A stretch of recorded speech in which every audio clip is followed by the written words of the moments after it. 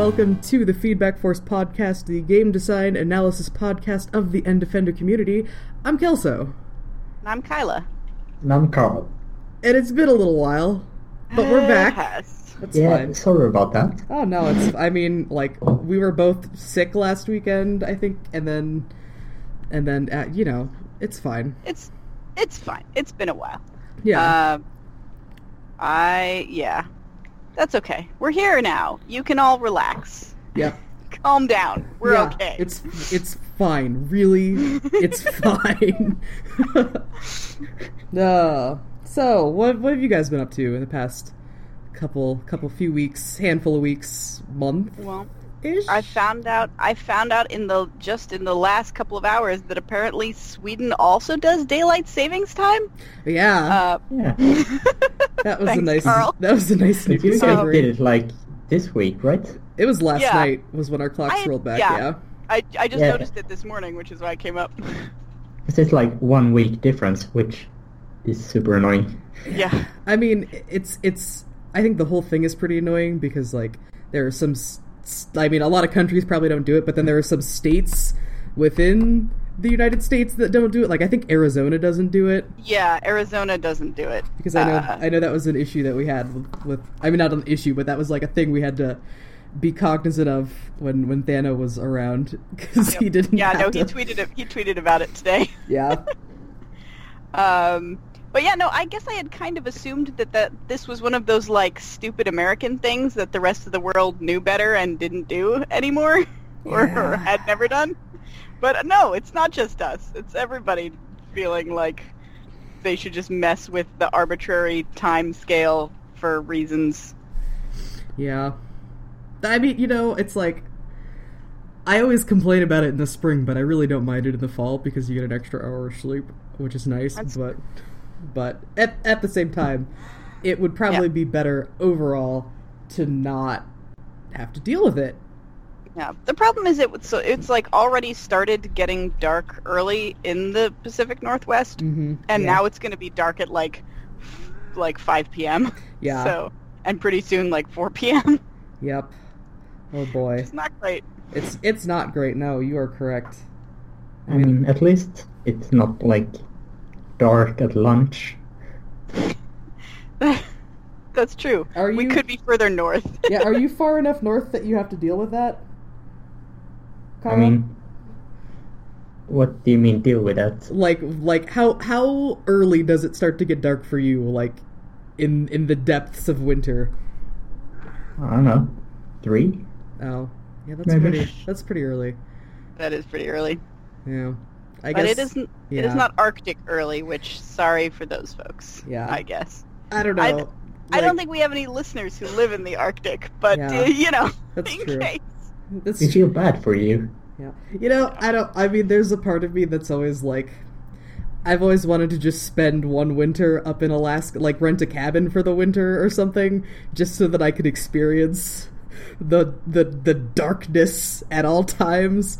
I'll probably never do that, but that'd be kind of cool. I keep thinking about that that one little behind the scenes documentary sequence from when we played Never Alone. Yeah. You guys remember Never Alone, right? Yeah. There was the one documentary sequence that was about the never-ending night in the winter, and it just looked so cool. I'm that sounds amazing! Yeah, because they talked about how, they would look for, the silvery outlines of things at, that the moonlight was reflecting off of or something, and that's, how they would navigate in the dark. Yeah. That's cool. Yeah. Just a world of magic darkness where everything glows. It sounded pretty rad. It sounded pretty rad. I don't think I would want to be tromping around in the snow, but I would probably freeze to death.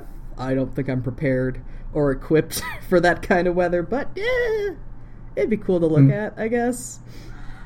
When I was younger, we used to rent a cabin up north, which is above the polar circle. Mm-hmm. So it was pretty much day 24/7 during the summer. That was kind of cool. Yeah, my dad used to go every for a few summers with his uncle and some of his uncle's friends. I guess one of them, like, they would all rent a cabin, like, up in, like, the Northwest Territories up in Canada, like they couldn't drive there, they had to, like, fly up to Canada, and then they had to drive for a while, and they had to go to this tiny airport and charter a plane because there were no roads, and they would go do that in the summer, and he told me it would get dark at, like, 11 p.m., so they'd just be out on the boat until, like, 11 p.m., and they'd just be fishing the whole time, because that's what you do when you're an old man, I guess. So... That sounds like a worthwhile way to spend some time. I could go for that lately. He always came home with like a ton of, I think it was mostly walleye, and then just like our freezer would just be full of fish, like really good fish for a while until we ate it all, which was nice. I found out that people who like go fishing in Alaska tend to fly home with their catches. Like, they have big refrigerated boxes that they'll sell you, and you can just take them on the, put them in the hold, like, take them on the plane with you. And this is because it is cheaper than shipping it. Maybe like, that's... the baggage fees are cheaper that might to be... pay for I don't remember exactly how we got it home, but I just know that he would get back and there would be a bunch of fish. Like, so maybe he did fly home with it, I'm not sure.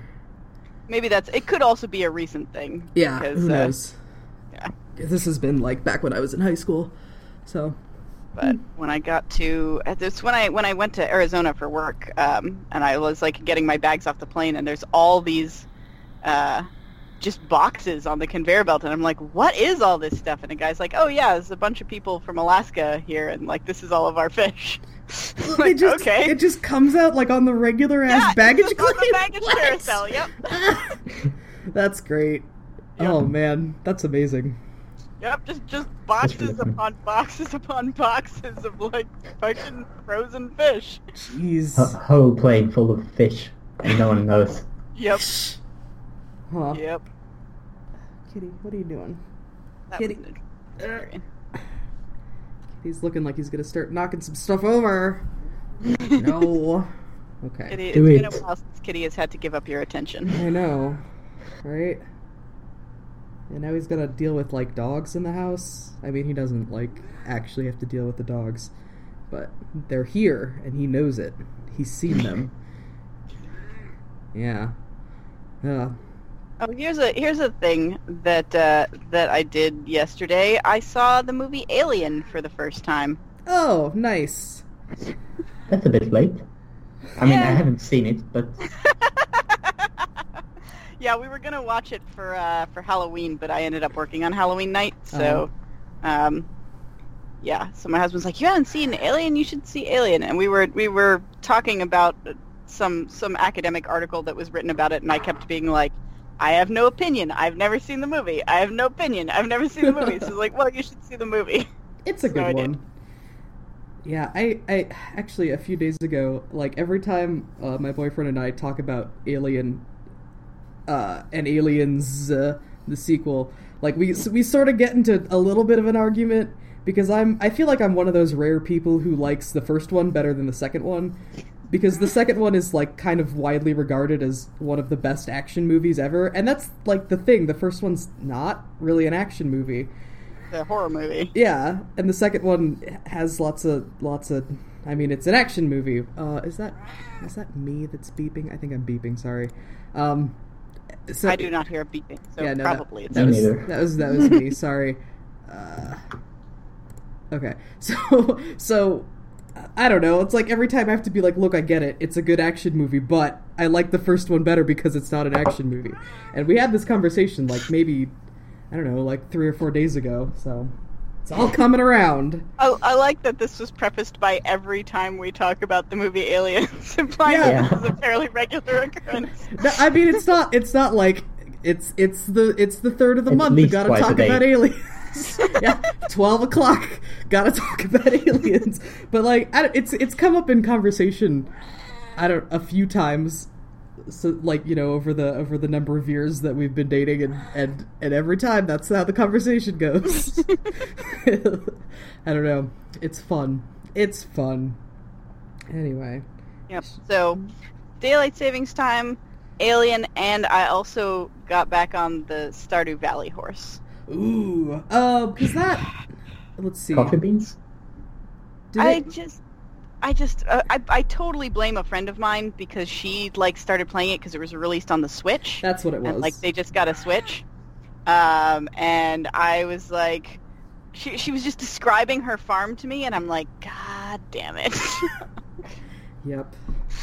So yeah, playing that again. That's fun. I also got a Switch, but I'm not fucking buying Stardew Valley again. I can't do it. I mean, I wouldn't have to because I already got it on my PC. But I mean, there are some games like I think I've purchased Deadly Premonition like 3 times. So. No, I've purchased it twice, and then I like did GOG Connect, so I've also got it on GOG.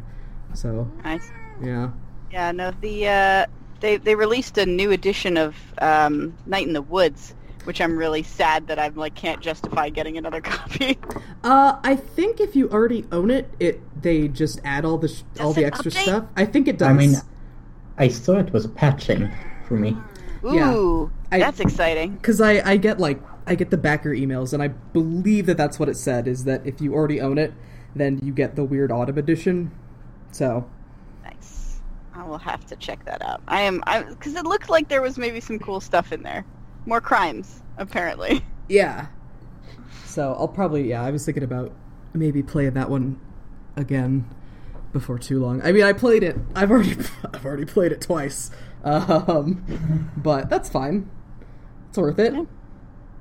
Kitty, please don't knock. Yeah, I've only played it once, so I have like a whole nother set of cutscenes that I didn't see. Oh yeah, that I could check out. So that's true. Or not just cutscenes, but like day activities. Yeah, I think I probably. I don't know if you have to do. I think I probably have like at least 1 or 2 that I didn't get to. I never did get to do some crimes. Yeah. No. I don't. We should go back and do some crimes. Yeah, do some crimes, man. Let's all do some crimes. It's also Probably. I think they're getting a mobile port at some point. That was in the email as well. I don't know when. Probably like we can't justify doing a revisit as one of our podcasts. I mean, I think we could, but we also played that earlier this year, so yeah, it hasn't been that long. It really hasn't. I mean, it's our own goddamn podcast. We can do whatever the fuck we want, but it's true. It wouldn't feel right. Yeah, I agree. But maybe someday. For sure. Yeah, it would be good. It would be good if we, depending on how long we keep going, if we have one that we played like really early on that we want to like revisit and see, like listen to the old podcast, see if like it holds up and if we still agree with our old opinions. Look, okay, so I know we were talking about Night in the Woods for that, but I vote for Gyromancer again. Yeah. Why? I mean, I would be willing to play it again. Japes! Japes indeed. I was just thinking Brothers. Oh, yeah. That was the first one we played. And we talked about it for like 12 hours. Woof. Yeah. That was... It's a good way to start the series. Yeah. I mean, a lot happened. A lot. I wonder if we could go through like a point by point sort of overview of the plot like we did, but if we could condense it down to our regular, I don't know, 1.5 to 2 hour episode time. Can we shave off a couple minutes there? Probably could. By a couple minutes, you mean an hour? Or like 2. Yeah, it's I don't know. We also talked about when we were talking about Dream Daddy, we talked about revisiting Hustle Cat as well, which I considered doing but then did not do. I did. I was gonna say you played that though. Yeah, we talked about it. Yeah, I definitely did go back through it. I just did like one path. I didn't, go hog wild and do all of them, but. I romanced that shy boy again because what's his name? Hayes, because that was the first one I did when I played through it the first time. The tall brown-haired one? He's the blonde one who makes the coffee. Okay, yeah. And he's like a poet or something. Yeah, he's a poet and he's got real bad anxiety. That's right. And he likes being a cat because he doesn't have to deal with human problems, which, yep. Man, I feel it. I remember that guy. Yeah. Yep. Man, all this talk about games that we didn't play this past month. Maybe we should talk about the one that we did play. How's that for a segue? Well, okay, we could segue, but first I feel like I monopolized that time, and I want to know if either of you guys have been doing anything for the past month. Oh, I mean, I got a Switch, so I've just been playing Breath of the Wild. I also got Odyssey, Super Mario Odyssey, but I haven't. Oh yeah. I haven't played as much of that yet because I was too deep into Breath of the Wild. I mean, Yeah, that game is addictive. Oh, it is. It's because it's so perfectly designed that you can't walk in any direction without finding something to do. It's great. Yeah. So I'll be like, okay, I'm going to go over here to pick up this item that I need for this quest over there.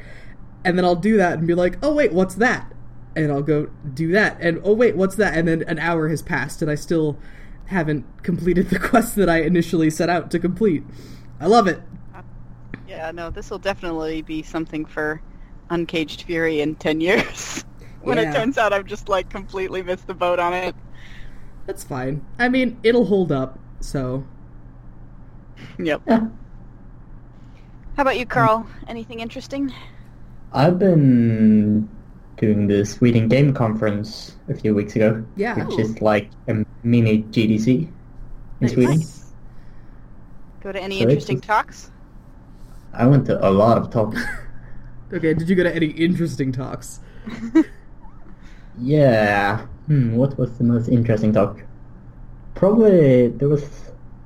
I can't remember her name, but she did a controller with a teddy bear.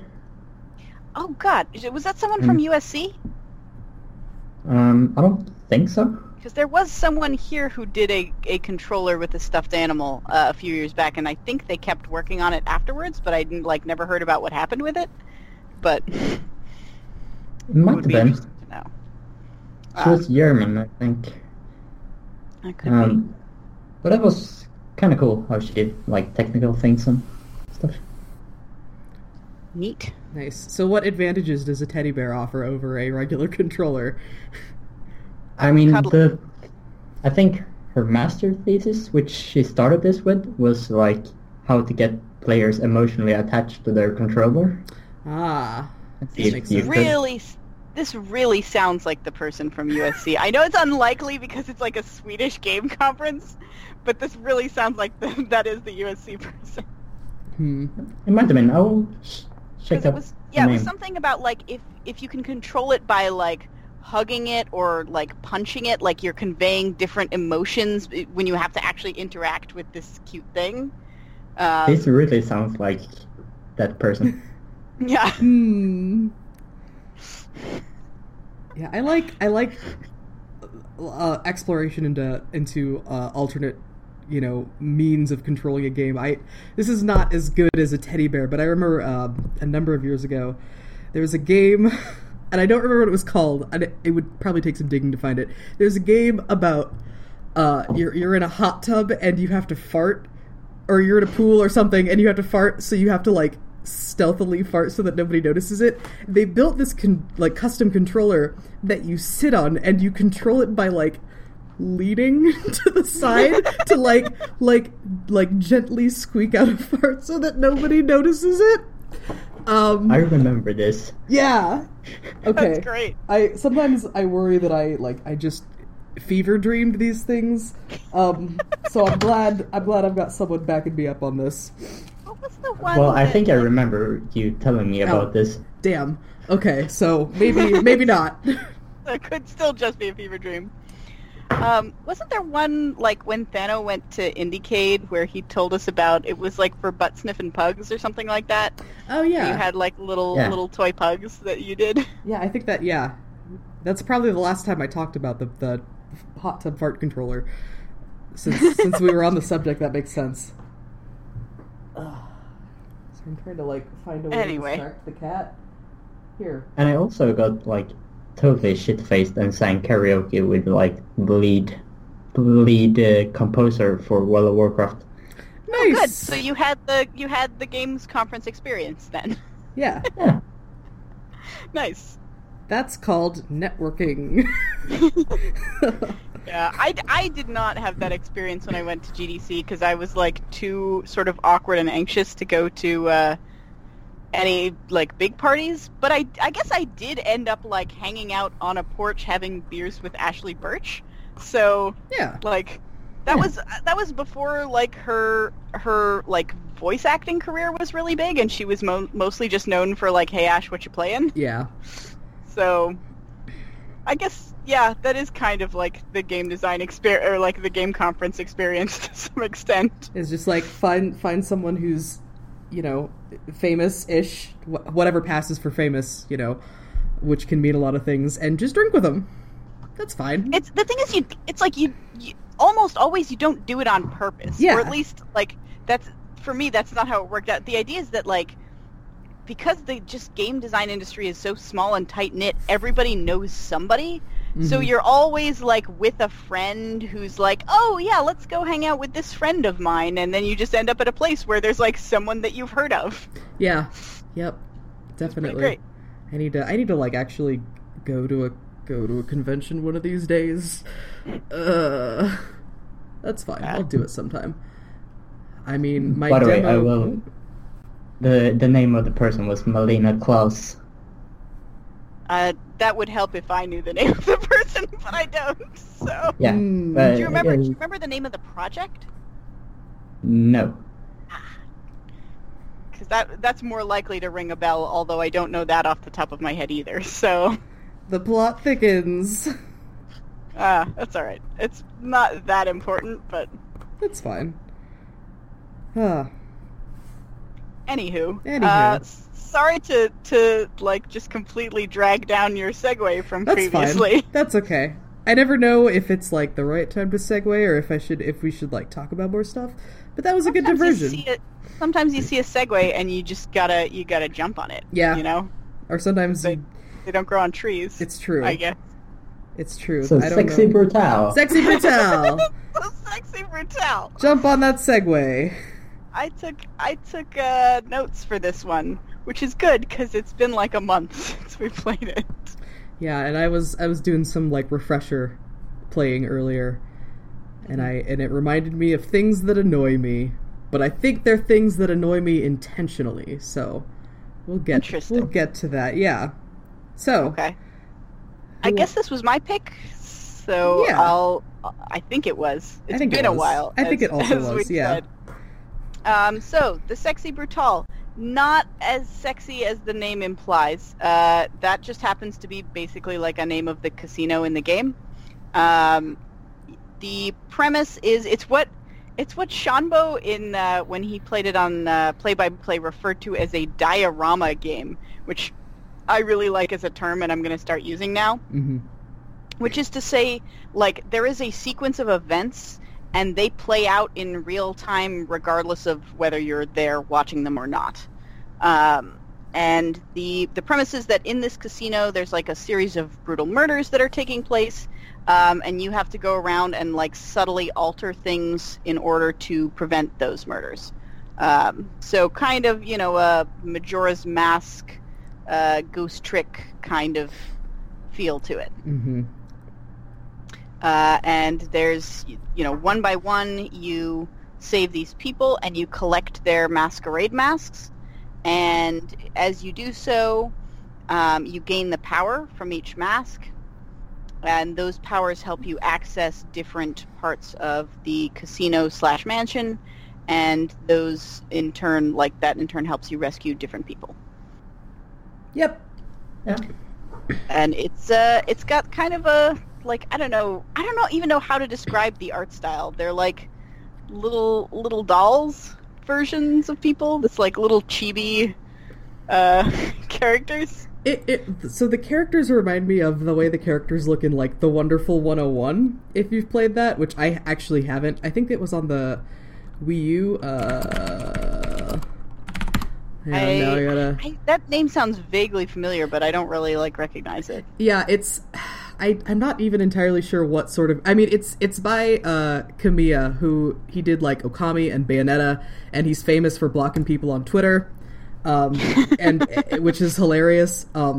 I'm assuming it's like sort of like a faster paced kind of character action thing, but it's like you recruit a bunch of superheroes, so you've got like tons and tons of little heroes that you're controlling to go through these like big sort of set piece fight stages, I think.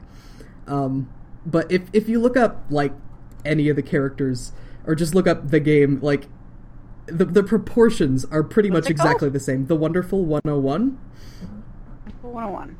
Yeah. But they all wear masks because they're like Sentai characters, basically like Power Ranger sort of things, and they're all sort of that like shrunk down chibi proportions. Oh, I remember this. Yeah. Maybe. I think this was the game that was a game that I saw in... So I learned about this game in reference to it being held up as an example of the trope where the entire squad is made up of male characters except for one female character whose character trait is she's the girl and is pink. Oh yeah, yep, that looks accurate. Just looking at the designs, yep. Yep. Anyway, but that aside, yeah, the characters do kind of look like that. They've got these sort of like really adorable chibi proportions, like they're like tiny little action figures that you're playing with. Mm-hmm. Yeah. So you play in this game as a priest. Lufcadio Boone. Lufcadio Boone is your name, which is a great name. A lot of good names. A lot of crazy good names in this.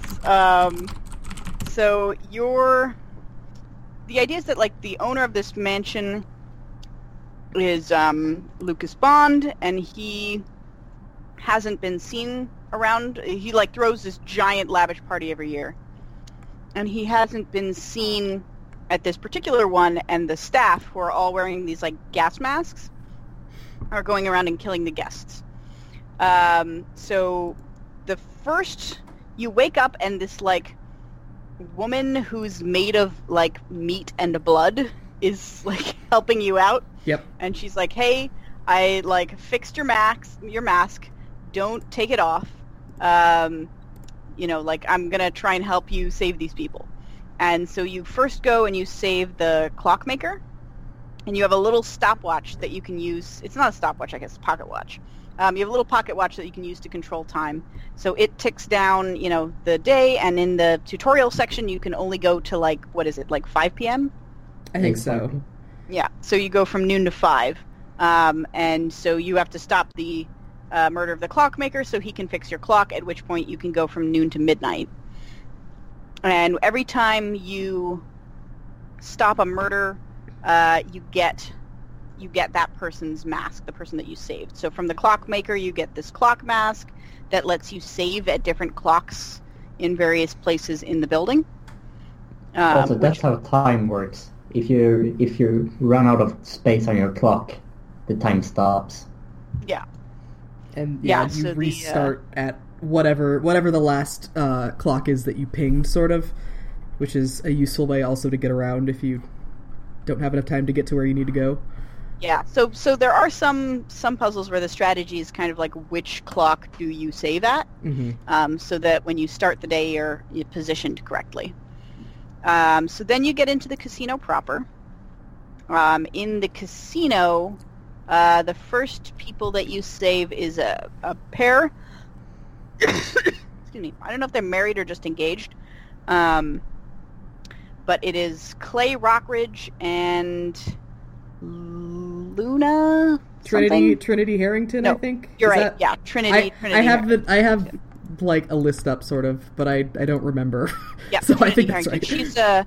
She's a moth themed, which is why I was thinking Luna, because she has like this bright green moth mask. Yeah. Yeah. So Trinity Harrington, and like Trinity is blind, and she's but she's also like very kind of mischievous. Like she likes to get into places where she's been told she shouldn't go.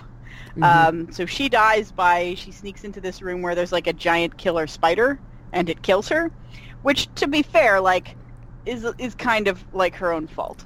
I think she's one of the few people who like isn't actively killed by one of the Yeah. One of the people. They just kind of let her... I guess they, like, tempt her by telling her that she's not supposed to go there, but still, like, if someone tells you you're not supposed to go someplace, and then you go there and you get hurt, like, you shouldn't have gone there. Yeah. I mean, there shouldn't be a giant spider there, though. That's fair. I mean, fair. Good point. But- there should not be a giant But then giant again, poison spider. like, they need that spider because the whole point of the bar at the casino is that all of the drinks contain, like, venom from lethal animals. So, really, at least there's a reason. It's not like, we just have the spider for fun. Yeah, it just makes in them case. dangerous and exciting. Yeah. I'm gonna mention that I knew nothing about, what's her name, Trinity? Trinity, During yeah. the whole game. Because I managed to save her without having a single conversation with her Nice. by accident. Yeah, no, I think in the play-by-play playthrough, Shanbo missed the fact that she's blind. Which I guess you could miss if you're, like, depending on what you end up seeing and don't see. Which actually, like, is my first note on my list of notes, is, like, the design on a game like this is so hard because you can't know what parts of it the players are going to see and what parts of it they're not going to see. So, like, any piece of information that you put in, you have, like, only some percentage chance of it actually ever being seen if you Yeah. don't put it in multiple places. See, that's funny because I think I also missed the part where she's blind, which makes a lot more sense that her mask gives you, like, super hearing, and that I know there's one point where you have to find a door being unlocked, and she's, like, in the other room, and she comes through and she's like, only an idiot would have, like, audio attached to their keypad, and then she's just like, boop, boop, boop, boop, boop, and, like, knows that that's the key, like, the code because she heard it. I'm like, what? But Yeah, so there's a conversation if you watch in the very beginning when she's talking to Clay, he mentions something about her staying to play blackjack with him and that they can bring out a Braille deck. Oh. And if you don't see that or like find her invitation and like read about her, I think it might also be in there. It's like she has a cane that she walks with, but it's not like it could easily just be like, you know, an affect. Yeah, right? Because people there are super fancy. She could easily have a pimp cane. So it's true. You know, so it doesn't seem out of place until you're like, oh, right, she's blind. She's using this to get around. And it makes more sense how she gets like totally confused in the spider room, and is unable to find the exit because it's an unfamiliar room and she can't see it. That's true. I mean, sure, it's hard to design for it, of course, but the player also actively look for information, look for clues, and can do it multiple times. Yeah, hopefully your player is like astute enough. But I was thinking that a couple times in terms of like there is some stuff that's only like at the exact right time, and you have to be following the exact right person at the exact right time. And in cases where there are a lot of things you could be doing or a lot of people you could be following, the chances of you finding that are relatively low, and so you might have to like play again and again and again and again and again in order to actually stumble into it. And, you know, be very deliberate about making sure you see something different every time. Which is why I think they really, really cleverly in this game confine you to certain areas. It's not like you, for the most part, you have the run of the mansion, but in the early game, you're confined by not having certain powers, and then in some parts in the late game, they specifically just put you in an area where it's either inconvenient or impossible to get out until you've solved the current puzzle. And I think that's a super necessary thing because otherwise the possibility space is just way too huge. Yeah. Yeah. And there were even some points, mostly like before they start dropping you in specific places, where I was just like, I don't know where to go, so I'm gonna go to every room and just see what I can see. Yeah, and if you have to sit in every single room for like the 12 hours of the clock, like that would be really tedious. Yeah. I think I got lucky with some of the, like, with especially with like the Clay and Trinity one. I don't really even remember how I like bumbled my way into the solution, but I did, which is good. I did it totally by accident. Interesting. I think I was like maybe halfway by accident. I was like, okay, there's some cameras, I gotta do something with the cameras. Here's a thing that controls the camera feed. I don't know, let's boop boop boop around with that. And then I just did it. Like, I just did the right thing. I was like, oh, okay, cool, nice. I guess. So so the other person who is being killed at the moment when Trinity is getting eaten by the spider is her husband and or fiance, I guess, or fiance, who is playing blackjack the whole night, and he's doing like Russian roulette blackjack, where every time he loses, he takes a shot. And then, like, there's the last shot of the night. He wins, but he takes it anyway because it's like a victory shot or whatever. Mm-hmm. And it's poison because the people have replaced it with poison. And it sounds like it's like not just any poison, but like really bad acid. Like, if you inspect him later, they talk about it having like melted his face partially. Yeah. It's also like they talk about it being from the same spider as killed Trinity. Oh yeah, which is like some nice poetic irony there. Yeah, there's a lot of that in this. Yeah, very very on brand for this game. Yeah. So so you save them by you put the feed of what's happening in the spider room on the security cameras, and then you switch that feed into, there's like a big video screen in the room where Clay is gambling, and when it switches over, he sees what's happening to Trinity, and he like stops gambling and runs off to save her, and so they both don't die. And it's like, hooray! And you get Trinity's mask, which, yes, gives you the power of super hearing. So you can you can listen in on conversations and whispered things, which gives you like door codes when the staff punch in door codes, and when people whisper secret passwords and things like that. Yep. So that's the first one. Mm-hmm. Then you get access to the upstairs where you meet Willow Blue, who is she's like a voodoo person. She's like, I don't know if she's actively like a voodoo practitioner so much as she's like an heir to a voodoo line of some kind. I think she practices because they mention like her work later on. That's true. Yeah. So she has like these little candle skull things all over the mansion that she uses to see ghosts.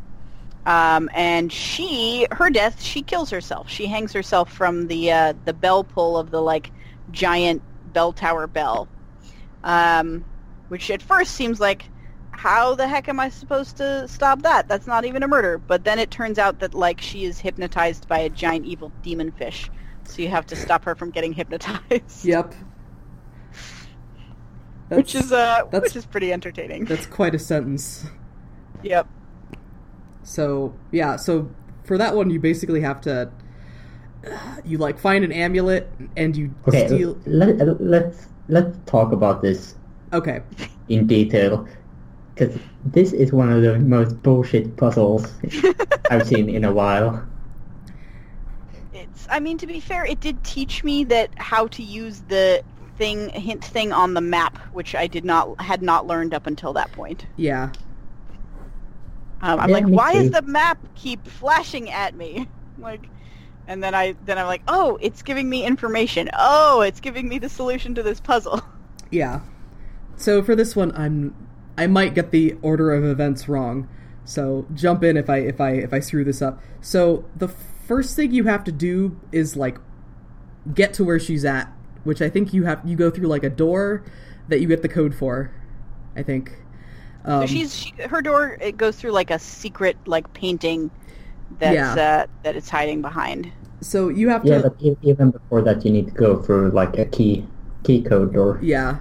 The whole upstairs is hidden behind a keyboard area. Okay, yeah. So we're already upstairs. So you have to like watch her get killed, and she has a skull key that you get, which maybe I'm just wrong. No, you're right. She gives up the skull. She like hangs the skull key on the wall before she kills herself, and then so after she's dead, you can grab the skull key and then you can use it. Yeah, so you can use it to go into her room, unlock a desk, which gives you the instructions for the, like, Amulet of Hunger or something. Hungry Charm, that's what it is. So that gives you the instructions, and that's what shows up on your map. You gotta feed it here, and then you gotta feed it here. And you also have to, like, if you don't even know what it's for unless you're, like, you spend some time following her movements and seeing what she's doing all day before she commits suicide, at which point you see her, like, if you're hiding correctly, you see her open a secret painting door in the, like, gallery space and, like, disappear behind the painting. I think I did that. I think I did that afterwards. Like, I found her key and the instructions, and I was like, well, she's dead, so I guess I gotta rewind. And then I saw her do that, and then I had to rewind another couple times to, like, actually figure it out. But she's got a charm, the hungry charm, in another room, and you basically have to steal blood from a couple of fish, some specific fish, in an area full of fish tanks. And if you do that early enough in the day, then you can go through her secret door, use the charm, the now fed charm, to unlock a door, and you'll see her... Yeah, so behind the painting, there's like a giant, scary voodoo skull gate. Yeah. That the hungry charm opens up. Yeah, which, man, the architects of this building, they thought of everything. They spared no expense. So Thanos, as it turns out. Yeah. So the architect. But so anyway. you have to go into that giant fish tank room before she gets there, and basically stop her from getting possessed or hypnotized or whatever by this demon fish by what is it? Putting out the candle that she lights. Yeah, you douse the candle flame as she's communing with it, and it that like breaks its hold on her, and she's like, "You're just a dumb fish. Never mind," and she leaves. Yeah, and then she doesn't kill herself. So then you get her mask, which lets you light candles and talk with the spirits. It just lets you talk with the spirits. It actually does not. Yeah, that's the power true. To light candles, that's which true. Is quite frustrating. You get at the time. I guess you do get that later. I kind of like it too. It's a good incremental step forward. You get the ability to see the ghosts that are wandering around in certain rooms where the candles are already lit, and like talk to them basically. But so Carl, what did you find to be bullshit about that puzzle? Maybe I missed something, but I did not find anywhere what to actually do with the charm. Oh. It just said, like, hungry charm. Okay, I need to do something with this. Oh, like how to feed it? Yeah. Yeah. And I never thought about, like, going to the tanks and... Yeah. So that took me a while, too, because, like, if you don't look at the map, it's super, super unclear. If you look at them, if you figure out how to view, like, specific hints from the map, and you look at the map, it literally points to the tank and says, Hungry Charm first meal here, Hungry Charm second meal here. Oh, wait, you can see notes? Yeah. Yeah. Oh, I did not know that. Yeah, there's a, like, see more information button on the map that expands the notes, which took me a long time to figure out, but it is there. I actually discovered that. That could have been better tutorialized. Yeah, I discovered that bit by accident, before I got, like, during, the last set of murders. I was, like, looking at the map and I accidentally pushed the button and was like, whoa, what's all this? Yeah. I kind of half wonder if that puzzle isn't designed to be a sort of tutorial of that, where, like, it's really hard to figure out unless you, like, prove that you can see the notes on the map. Yeah, that could be the case, because I know when I picked up the instructions, works. Yeah, because I know when I picked up the instructions, it said, look at your map for more info. But if you had just like gone through that text without noticing note, yeah, because then you don't have to pick that thing up again. I don't know if you even Well, you probably can, but it probably wouldn't give you. You can, but it doesn't like put it in your inventory, and it doesn't say look at the map for more details again. No. Exactly. So if you, like me, are clicking real fast to get through the text and you miss that part. Yeah, exactly. So that was yes. I could that yes. I mean, if I hadn't it works accidentally as a tutorial, Yeah, it does force you to do that, basically. but I think it doesn't feel good. it could have been more effective if they because in some games if you get a big important piece of information they just stop you and say you have to do this now and we won't let you advance until you do it, and that might have been a better choice in this situation. Yeah, I can understand not wanting to take away the player's control, but yeah, that really felt like there should have been a little bit of a stronger push. The thing that actually got me to do it eventually, which is kind of like hilarious and sad, is that it was bothering me so much that there was like a little shaking exclamation point on the map that meant there was like stuff that I hadn't looked at yet. That's still like, oh, you have something new to look at. And I'm like, how do I make that go away? I've looked at the map. What do you mean there's more information? And so I finally looked at the control listing on the side, and I'm like, okay, there's some kind of button to expand. Like, oh. Yep. Yeah, So. I feel like I bumbled into a lot more than I should have in this game, but that's fine, I guess. It's sort of designed to let you bumble into things. Yeah, that could be the case. I think that's sort of part of how it works. Is that things are happening, and things are happening everywhere. So some percentage of the time, you're going to be looking at something that's useful, even if it's not useful immediately. Yeah. That's true. But anyway, so that gives you the mask that you can see ghosts. You take the mask that can see ghosts, use it to talk to some ghosts, and get past a bunch of them that are standing in your way. And you get into the music room area, where you meet Tequila Bell. Who is a singer. And so, sidebar, and maybe we can talk about these as we go through them, but I was wondering if anyone else had, a particular death that they felt was more gruesome or affected them more than any of the other deaths. Because I had one, but I could easily see it being a bunch of them. Was it this one? It wasn't. I had one. I had one too. Okay, we'll see if we all line up with the same one. Okay. But I was thinking the suicide one could easily have been that for some people. Because that's that's pretty bleak and cold. Yeah. The first one's kind of cartoony, but most of the others are pretty graphic and brutal. Yeah. And by the first one, I mean Clay and Trinity, not the tutorial one. Yeah. The Clockmaker. But anyway. So Tequila, the piano, her accompanist, picks a special song for her to play that was a song from her dreams that she hadn't even really written down yet, that was disturbing and weird. And it contains a note that when she sings it, it shatters the stained glass on the wall behind her, and she gets cut up to ribbons by the falling glass, and then she's still alive, and she kind of limps into the dressing room and bleeds out there, and then the staff member throws her down the garbage chute to the spider's room. Yep. Which that's also pretty bleak. Yeah. Though not the one that I thought was super bleak, but pretty bleak. Yeah. I feel like this one had, I don't know.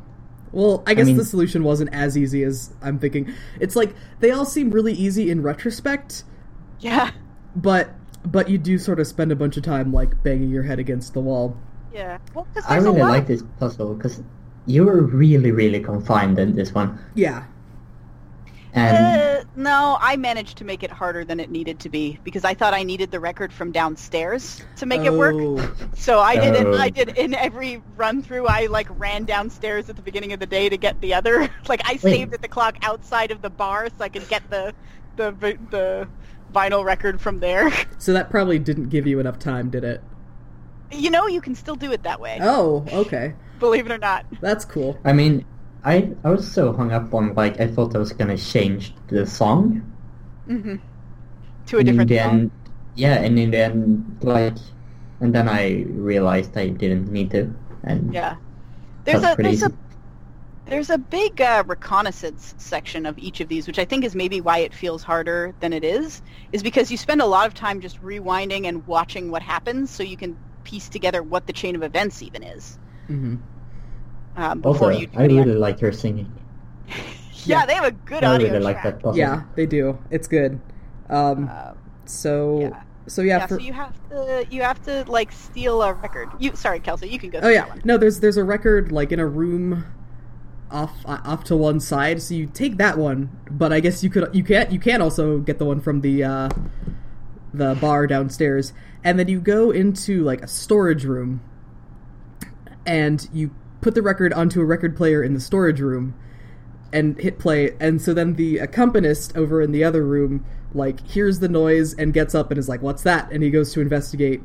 So when he investigates, you go in and you steal a key off of the piano, and then you follow him and you lock him in the storage room so that he can't play the song that kills her. So then you get a nice little scene where she's like, "Oh, Laffy," because that's what people call him, I guess. And you hear a different song. Yeah. And she gets to just sing it, and it's nice, and she enjoys it, and then she goes away. Yep. And you gain the power of her mask, which is the power to shatter glass with your voice. Which, that seems really dubious, because, like, if the shattering glass killed her, why would it not kill you also? Yep, that was my thought immediately as well. Yeah, that's so fine. At that point, you shatter the same stained glass that killed her, and then the lady in blood appears, and she like pushes you through the opening created by that window, and you fall down into the theater. Mm-hmm. And then you're stuck in the theater, and that area you actually are confined to. You cannot get out of the theater until you solve the theater puzzle.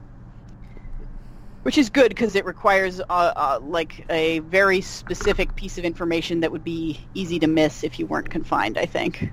Yeah. Because you have to talk to a ghost while he wanders through the room at one point. Yeah, and then the actual solution is also extremely reliant on timing, which yeah, it's a little rough. So the theater contains the next two characters you have to save, who are Red Rockridge, Clay's brother, and Grayson Grayson, which might be one of my favorite names in the game. Yeah. One Grayson is spelled with an E and one Grayson is spelled with an A. So it's Grayson Grayson. It's good. Also, it reminds me of the book Will Grayson, Will Grayson. But anyway. So Grayson Grayson is the head of security for the casino. He like designs all their security systems, and he used to be like a great thief. And apparently, the mansion owner Lucas has procured the like crazy expensive treasure that he got arrested for that Grayson got arrested for trying to steal, because he's also an ex-con. Yeah. And has hidden it somewhere in the mansion, and so he and Grayson and Red are like looking for it, and they find it. It's on stage in the theater in the magicians, in like this setup for like there was going to be a magician's performance, and so it's in this like giant cage that's wired up to these electrical pylons, and like an idiot, he steps into the giant cage of death to look at this like Fabergé egg.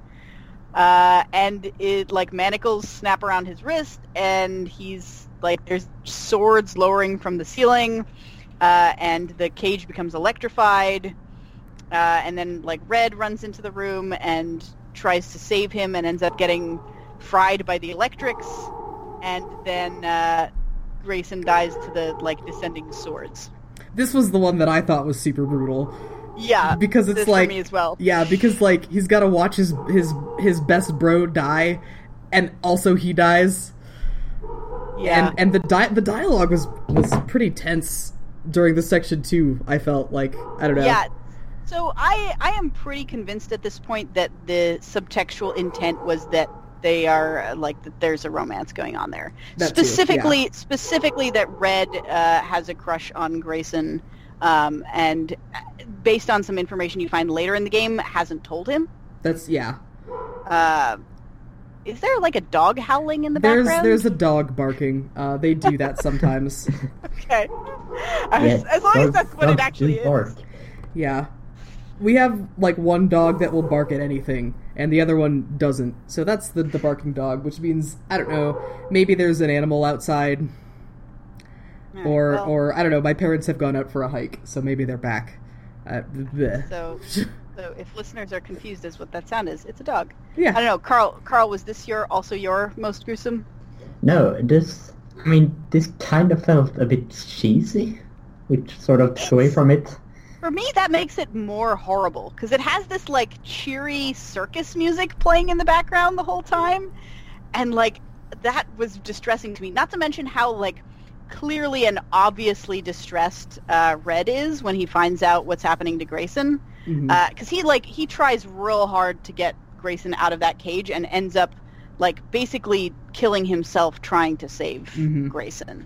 And like, that really got under my skin. And there's the fact that every time you restart the day, you get this big announcement, like, oh, there's gonna be a big show in the theater at 8, and it's this? Yeah. Which is like, whew, that's dark. Just corral everyone into everyone else is busy dying, but if they weren't busy dying, then they'd probably go into the theater and watch this thing happen at 8. Yeah. No, my worst death was probably the suicide. Oh. Yeah. Or the singing, because I was not jaded enough at that point, and I had watched and knew that she was gonna die, and I just wanted more information, and that just felt creepy. Yeah, it is pretty gruesome. Yeah, I feel like this game is a good primer on the downsides of voyeurism. Sometimes you'll see some shit that you really wish you hadn't seen. Yeah, exactly. So... Also, this was totally the hardest puzzle. This was I don't think it was the hardest, but this one was pretty hard.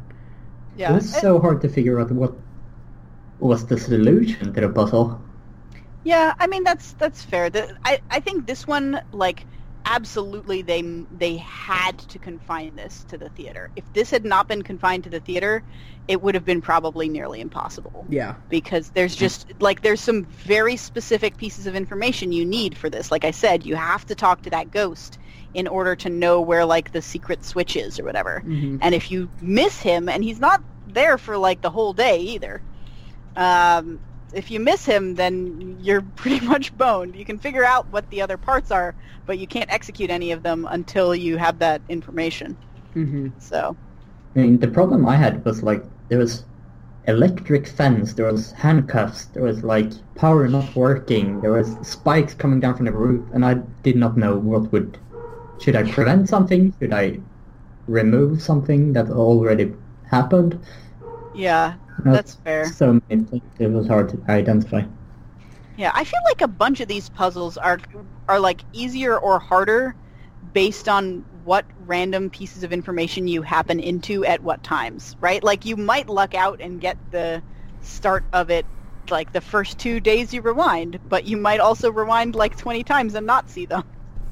Yeah, so. And that's a good point, because also there's so many different things killing these guys, like, and it's the same with the piano, or with the tequila, whatever, where tequila it's bell, like the obvious solution is get him to play a different song somehow.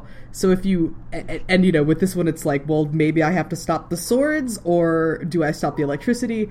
So it is a lot of, like, what does your brain latch onto as the most important thing.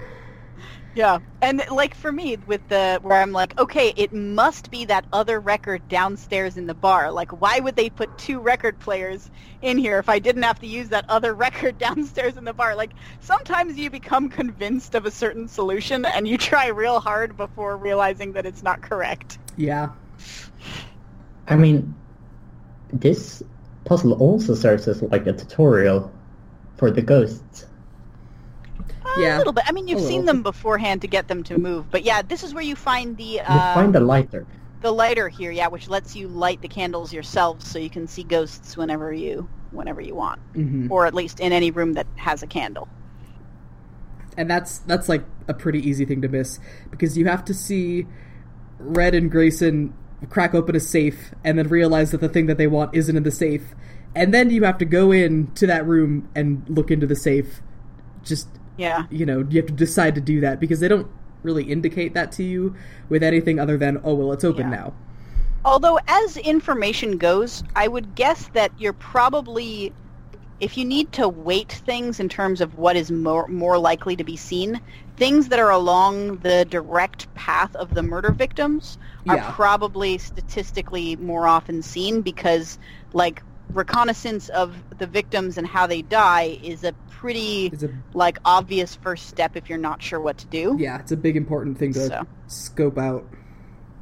Also, Yeah. a safe being open is sort of a thing. Yeah.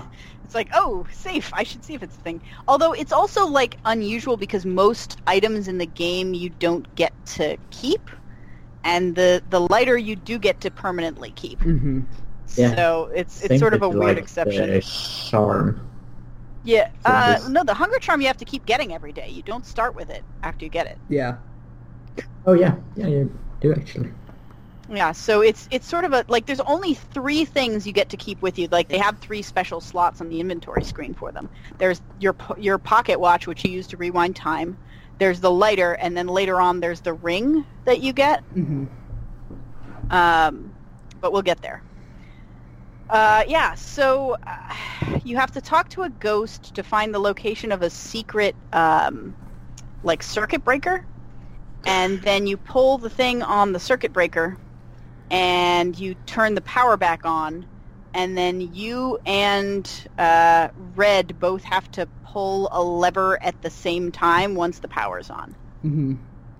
Which So you have to know exactly when he's pulling it so you can match the time. Which they do help you by having him pull it like 10 times. Yeah, so you can kind of keep trying. And the switch changes color. Yeah. And I bet there's some leeway to that. Like, I'm not sure how precise they actually require you to be. No, it Yeah. doesn't have to be Is it? precise. No, Maybe you I can just just sort of pull lucked it out. like at any time he's standing by the switch. Yeah, but I mean, So it's like Like- 15 minutes or something. yeah. So yeah, they have him pull it a bunch of times, so you get a bunch of tries. But you have to, once the power's on, you have to both pull it at the same time, and then the electricity goes off, and Red runs into the theater and, like, pulls open the cage with his bare hands because he's like a giant bull of a man. Yeah. Grayson says, "I forget sometimes what a brute you are." And then they go walking off to the bar, and you get Grayson's mask, which lets you pick locks so you can, like, get into any physically locked space in the mansion. And then your final. So then you can, with that, you can, like, unlock this trap door that was on the stage to get back to the rest of the mansion. Mm-hmm. So that's how they, prevent you from moving around to the rest of the mansion during that sequence.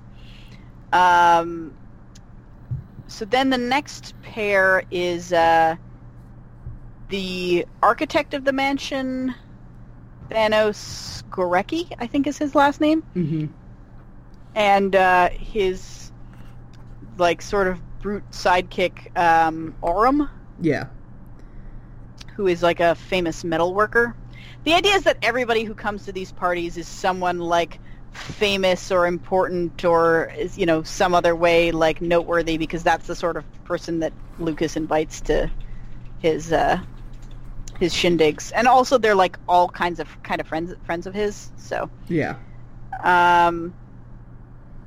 So Thanos and Aurum, I could easily see this being the most gruesome death for some people too, Yeah. because it has some certain connotations. So basically, they end up burning to death in a furnace. it's like a giant phoenix-shaped furnace that was supposed to be repurposed as an elevator, but it's been repurposed to be a furnace again.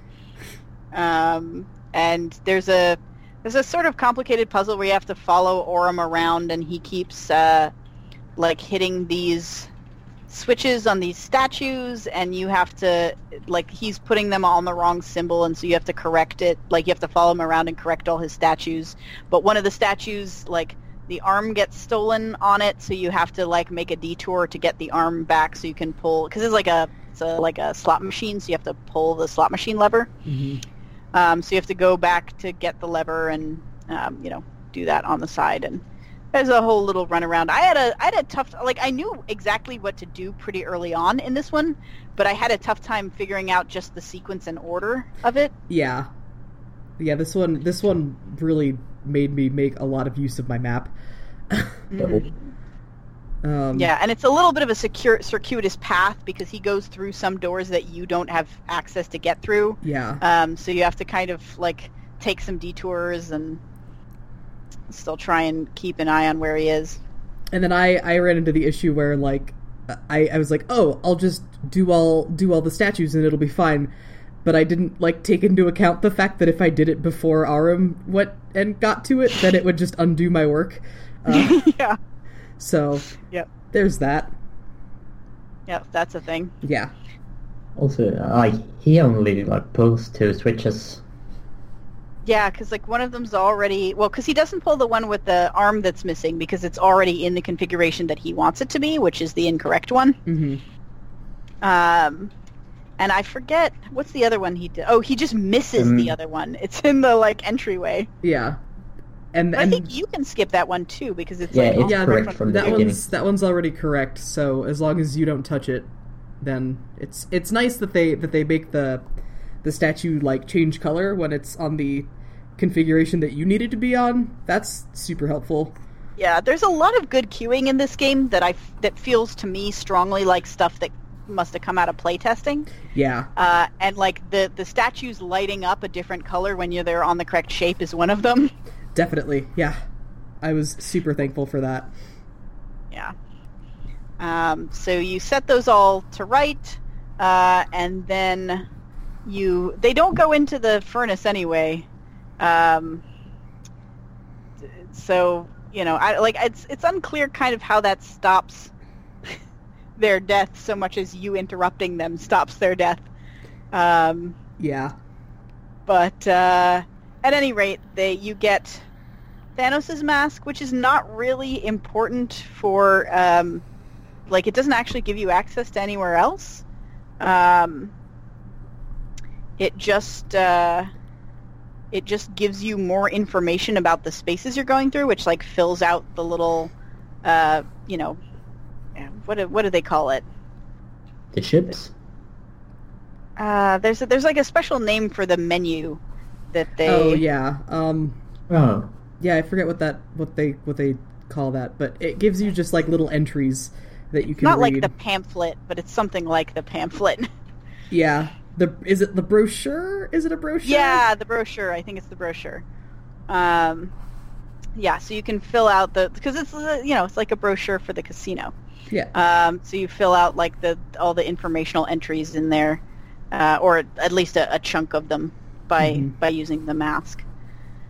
So it's fine. It's just kind of a little like, hey, you're approaching the end game now. Do you want more story? Because if you want more story, here's some more story. Yeah. Doesn't actually give you anything. I really felt like the game wanted me to go back and explore everything. Yeah, well, I mean, there is a reward for exploring. There is a secret ending you can get if you get all of the cards. Oh. So. I did not. Neither did Yeah. I did. There's a shit ton of cards. Yeah. Yeah, there are a lot of cards, but with, like, one exception, I feel like most of them are pretty easy to run into if you're, like, exploring every nook and cranny. Like, if you if you click on everything that there is to click on, you get 90% of the cards right, just like that. Yeah. So. But there's a lot of stuff you need a power that you have not yet gotten. Yeah.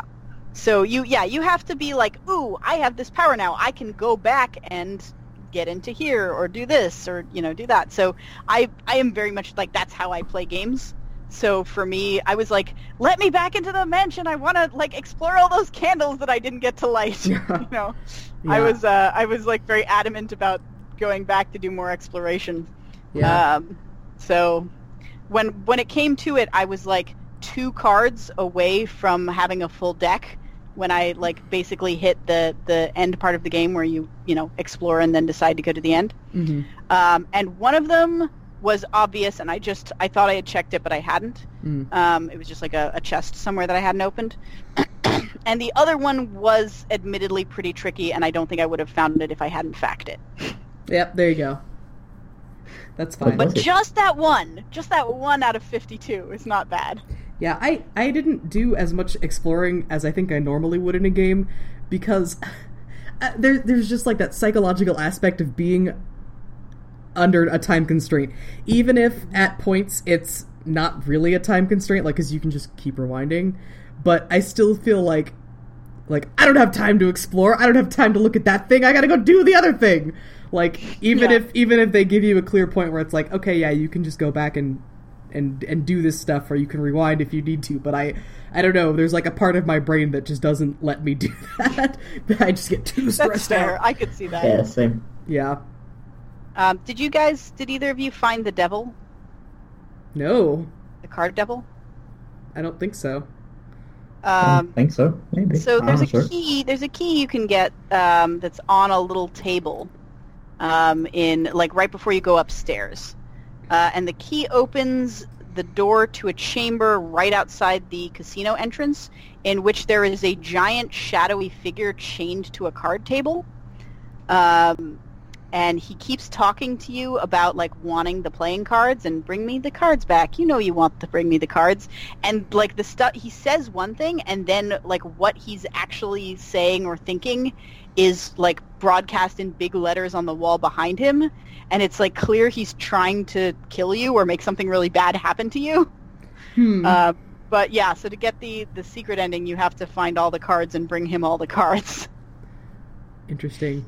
So what's the secret? What happens in the secret ending? So the secret ending is a little bit like bittersweet, actually. It only makes sense in the context of the actual ending. Okay, so I'll wait until we actually talk about that. All right, that makes sense. So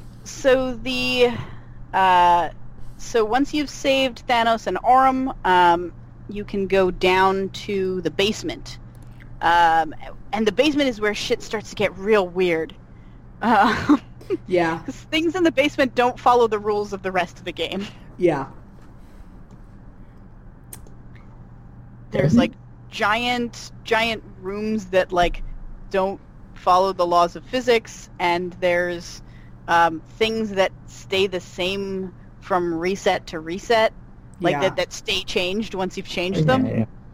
And it's just like really surreal, and there's like this giant tree with a door in it, and the lady in red tells you that you need to open up this door, and so you go to you have to go to these various weird rooms and solve them to power up the thing. And you see like an operating room with someone on a ventilator in the middle, and you see like a prison cell where someone's been there for like years and years and years, judging by the fact that like there's this tree that's grown there that they must have watered every day. Mm-hmm. And there's the graveyard.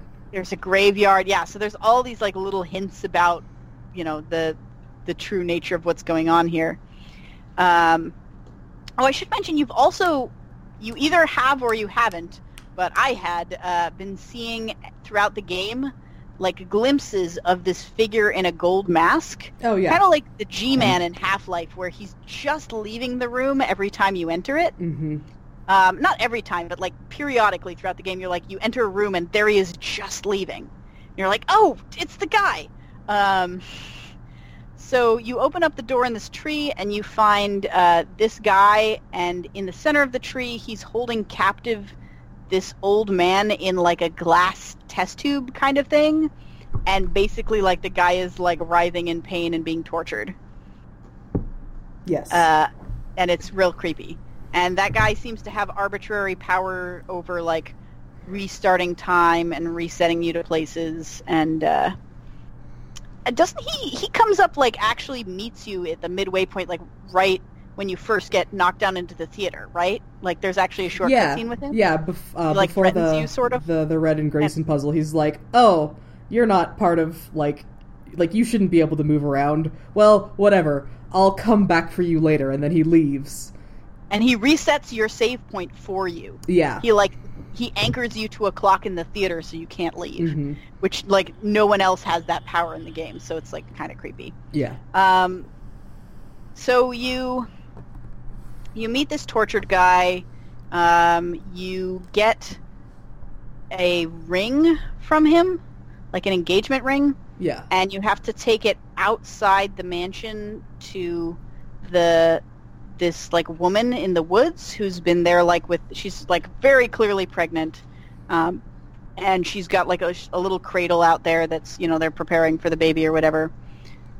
And so you go into the room where she is wearing this ring, and then suddenly you're teleported back to the mansion, and the mansion is just on fire. It's like burning down, and you have to use your clock powers to, like, get through the mansion before the area you're in, like, burns up completely, and, like, get back to the little cottage. Mm-hmm. And you get back to the cottage, and you discover that the cottage, the woman in the cottage is Lucas's wife, and you hear, it's like she just gives you her mask. Yeah. Like, you don't have to solve any puzzle or anything. And her mask has the power to, like, move through mirrors because all of the staff members have been clearly walking through mirrors. Like, you see them disappear into rooms, and you go into the room, and, like, there's nothing there except for the mirror. Yeah. So it's, like, pretty clear that they've been walking through mirrors.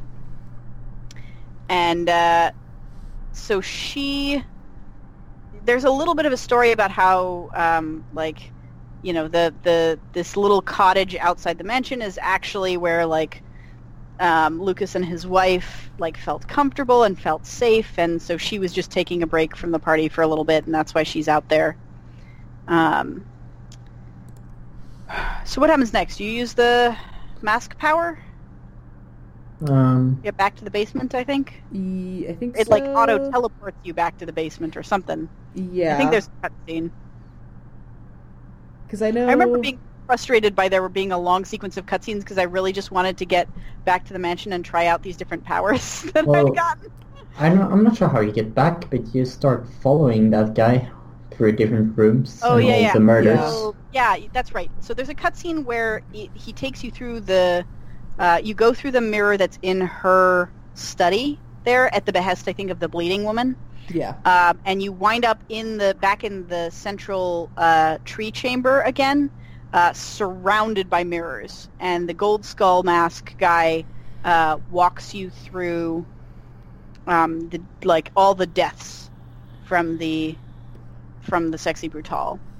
And he's talking about, like, how he is a murderer and, like, basically asking you to judge him. So you see all the deaths one by one. You can, like, inspect their death scenes, and then you end up in the graveyard, and you see that the little mausoleum in the back of the graveyard is dedicated to the wife character. And then I forget where you go from there. You have to go back up to the chapel where the first guy got killed, and you use the stained glass power, and that takes you, like, up to okay. So yeah, the that's last just the cutscene. After that, Yeah, yes. Mm-hmm. Yeah. So they put you back in the mansion, and that's the point where you can just explore wherever you want, if you want to. Yeah. And you use the ring that they gave you to open, like, the only door that's been unopenable, and then you get back to where the game started. And you can get to the end game section, which is in the clock tower. Yes.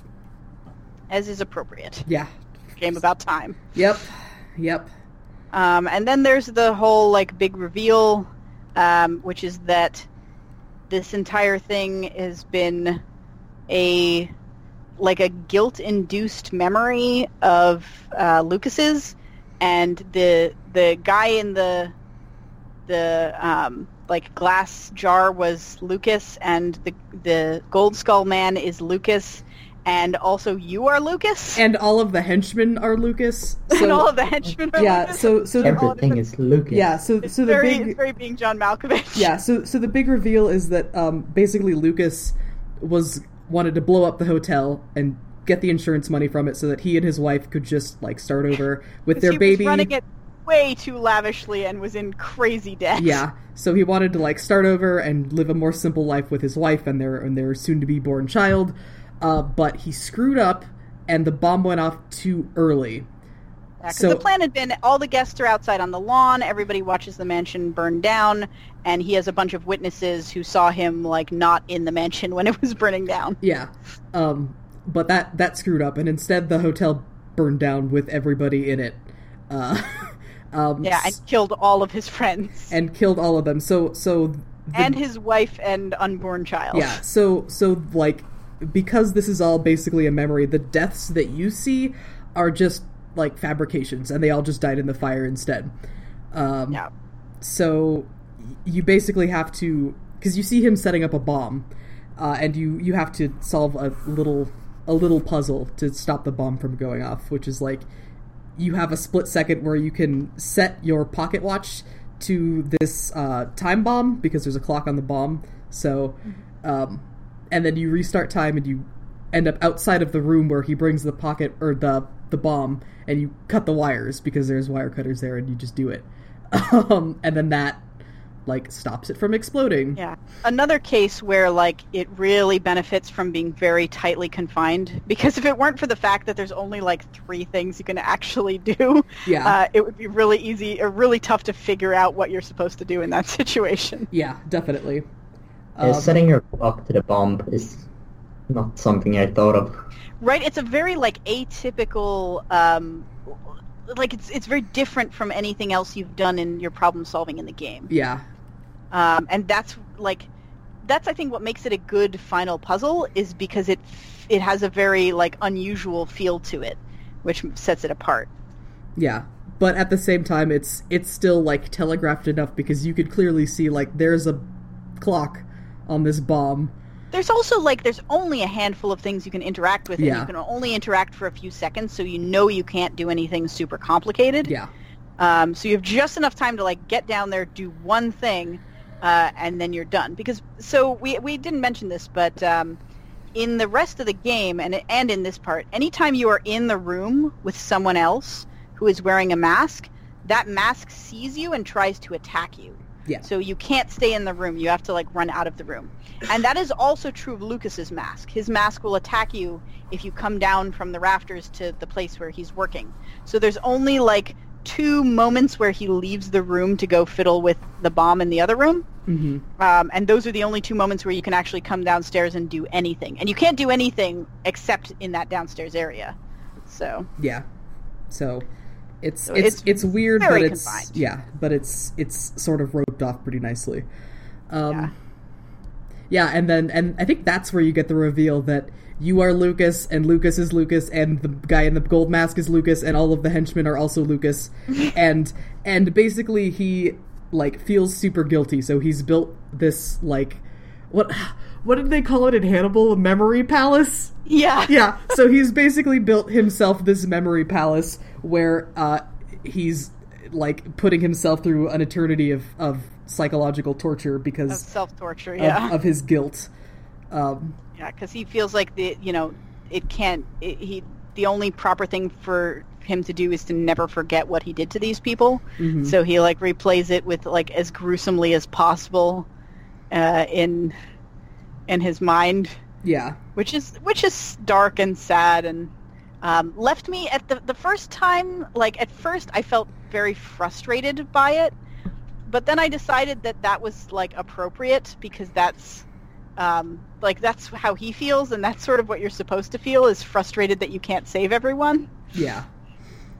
So then I got sort of annoyed because I was like, well, this is an awfully convoluted ending to this game. Yeah. Yeah. But it seemed like it still got me somehow. Yeah, it seemed like it wasn't going quite that, like, off the rails, like, psychological until... Like, it seemed like it was going off the rails supernatural in a way that was interesting, but it didn't seem like it would have this kind of ending until real close to the end. Yeah. There was, like... Yeah, once you get into the area with, like, the tree...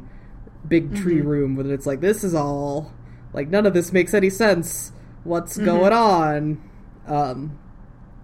Yeah. So yeah, basically, then the ending is the bleeding lady, like, saying, like, look, you gotta forgive yourself. Because I think the bleeding lady's, like, Eleanor, right? Yeah, it's his wife. Yeah. And basically, she doesn't even say, like... She's actually very pointed about, like, you can never know if we would have forgiven you for this. Like, that's, you know, that's just the way it is. But you can't keep, like, you have to go live your life. Like, you know your wife wouldn't have wanted you to torture yourself forever. Yeah, which, it's an interesting distinction to make, is that I guess she's not actually Eleanor, but she's Lucas's, you know, psychological... Lucas. Yeah, she's like his sort of psychological projection of his wife.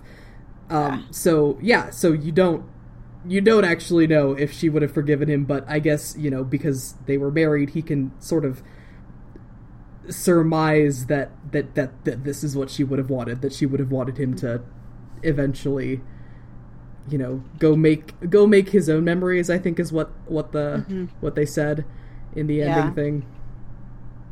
Yeah, and it's sort of just like, and the idea is that then you are given, so the man in the golden mask doesn't agree. He's the part of Lucas that wants to just stay there torturing himself forever. Yeah. And so he gives you the option to rewind the day.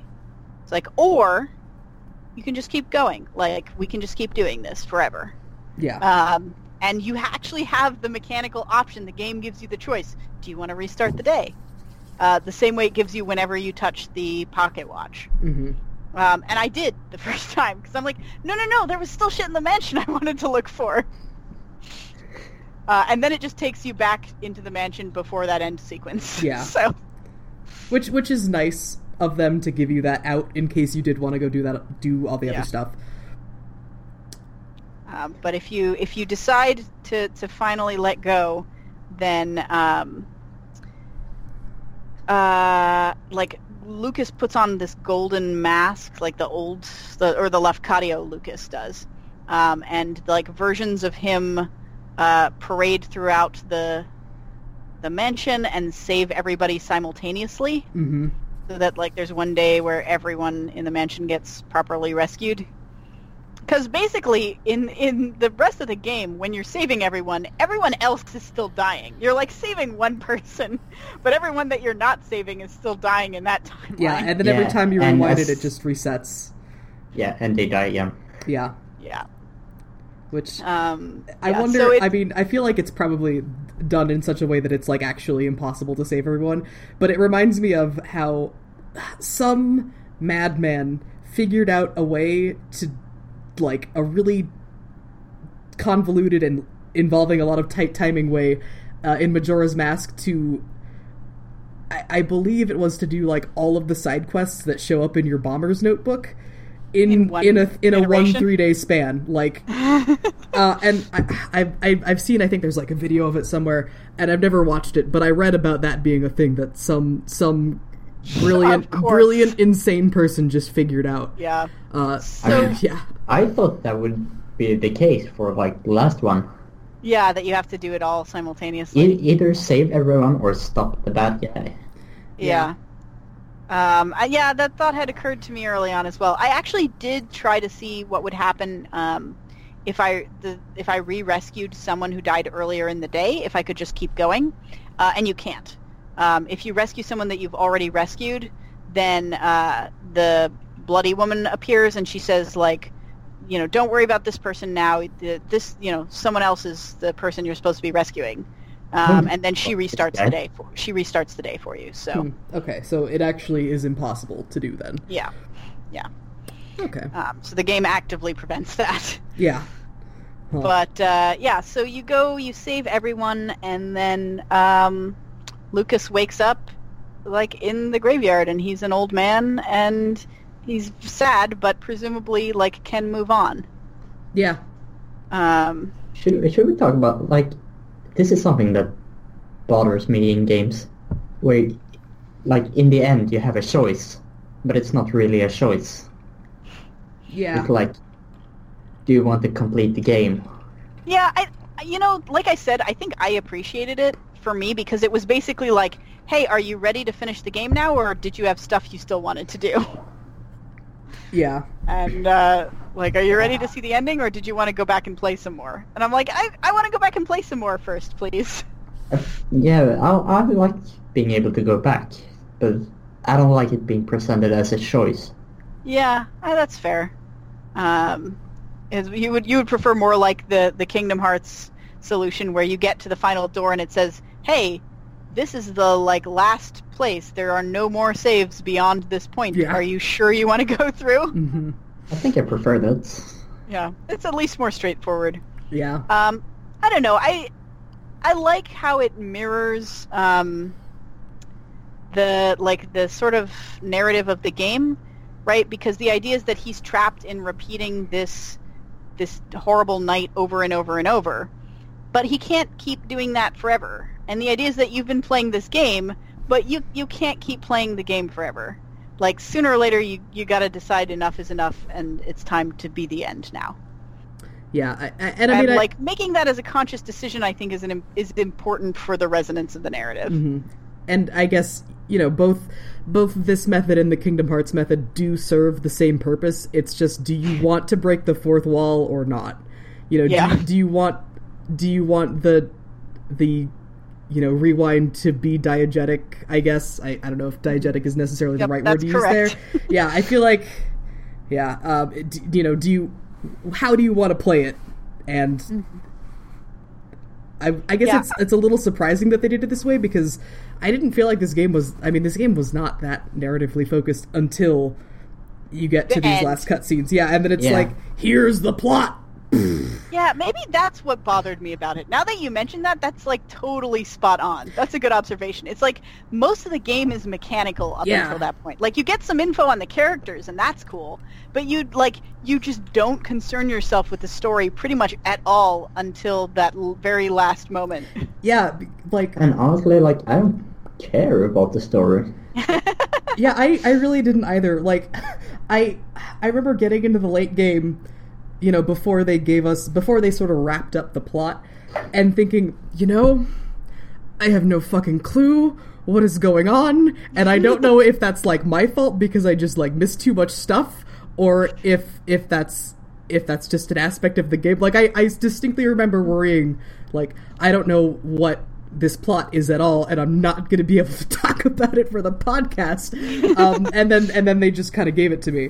But yeah, it was a weird shift from basically, from purely mechanically focused game to, okay, now we're going to tell you what's going on. Yeah, and some more, like, some lead up to that, some more, like, planting some stuff earlier in the game would probably have helped ease into that.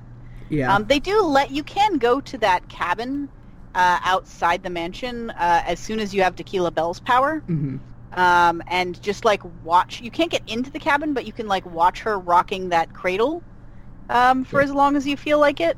Yeah. I did that. I thought about staying there for 12 hours, see if anything happened. I almost did that as well, but then I'm like, no, she's just going to rock that cradle the entire time. Which is weird because there's no baby in it, so why is she rocking the cradle? That's creepy. Anticipation. Yeah, I guess she's practicing. Yeah. Yeah, so, like, that's a little bit of a hint that there's, like, gonna be something, like, narrative-wise. But, yeah, they could have done more to, like, plant, like, this is all a dream sort of stuff earlier on. Or less in the ending. Because, I don't know, Yeah, I guess it depends on how you feel about it. I had a blast with the game. Yeah. Yeah. It was really, really fun. Yeah, and the then puzzle comes the solving ending where it's like, here's the plot. Bam, bam, bam. Mm-hmm. Like, oh, by the way, there was this whole like narrative strewn about. I guess I cared about the narrative resolution mostly because even though there wasn't a lot of plot leading up to it, I cared about the characters enough because I had watched them die so many times, and That's I felt like true. I had a strong sense of them. Yeah. Yep, you don't get anything about the characters in the end. You do. It's if you essentially look like for it. they're all dead. They died in the fire. Yeah, well, yeah. So, the end does not feel satisfactory in terms of, like, resolving the characters and their stories. That's true. But it did make me want to get to that end. But you can learn a lot about the characters if you explore and, like, read. You can find each character has an invitation that gives you, like, a little bio for them. And then there's, like, other little stuff that's sort of scattered throughout. But yeah, so I don't know. That's the end of the game. Tell us about the secret ending. Right. So there's a big devil, and I would recommend looking it up because it's one of the creepiest rooms in the game. There's a big devil chained to a card table, and if you bring him all the cards, he does that devil kind of thing, like, hey, you don't have to make a decision at all. Like, this can all, let's just, let's stay here forever, and it'll be soothing, and it'll be great. There's a sort of weird implication that the devil is representative of Lucas's gambling addiction, which doesn't match with the secret ending, but whatever. So if you give in to the devil and bring him all the cards, he takes you to a night at the party, and everyone's in the, like, big ballroom, the one that leads out to the garden. And they're all just, like, dancing and having fun, and you can just stay there as long as you want, and, like, talk to everybody and watch them dancing and having fun until you, like, shatter the glass and decide to leave. So the idea is it's one of those traps that, like, make you not want to leave, right? Yeah. The, like, I'm putting you in a dream world that's comforting and happy so you don't have to, like, so you can hide from the real world and your real problems. Yeah, I guess, well, I know you said that, like, maybe the devil is his gambling addiction, but you're not sure if that fits. But I could see that fitting because, I mean, okay, maybe, I've never had a gambling addiction, but I could see that being a form of escapism, which is similar to the escapism that, like, this ending would give you, where it's like, surprise, everything's actually okay, wink, wink. Yep. So, and that, by the way, is the secret ending. Is the moment I decided that the Grayson red thing is canon. Oh. Okay. So, as a like inveterate Slash fan, Yeah. I am really, really practiced and experienced at seeing subtext and, like, reading into subtext. But at the same time, probably because of that, I am also very, very hesitant to ascribe intentionality to the creators, right? Yeah. Because I'm convinced that I'm just reading into it and that, like, this is sort of, could be read either way. Maybe they didn't intend it this way. And so it takes an awful lot for me to convince myself that something is intentional on the part of the creators. So there's a lot of hints in the game about Red. There's, like, there's the death scene itself where he, like, literally kills himself trying to save Grayson. There's, in his bio, there's a thing about how he would go to the ends of the earth, like, for people that he's loyal to. There's a room in the basement where, like, there's everyone's portraits, and it talks about, like, how their deaths are planned.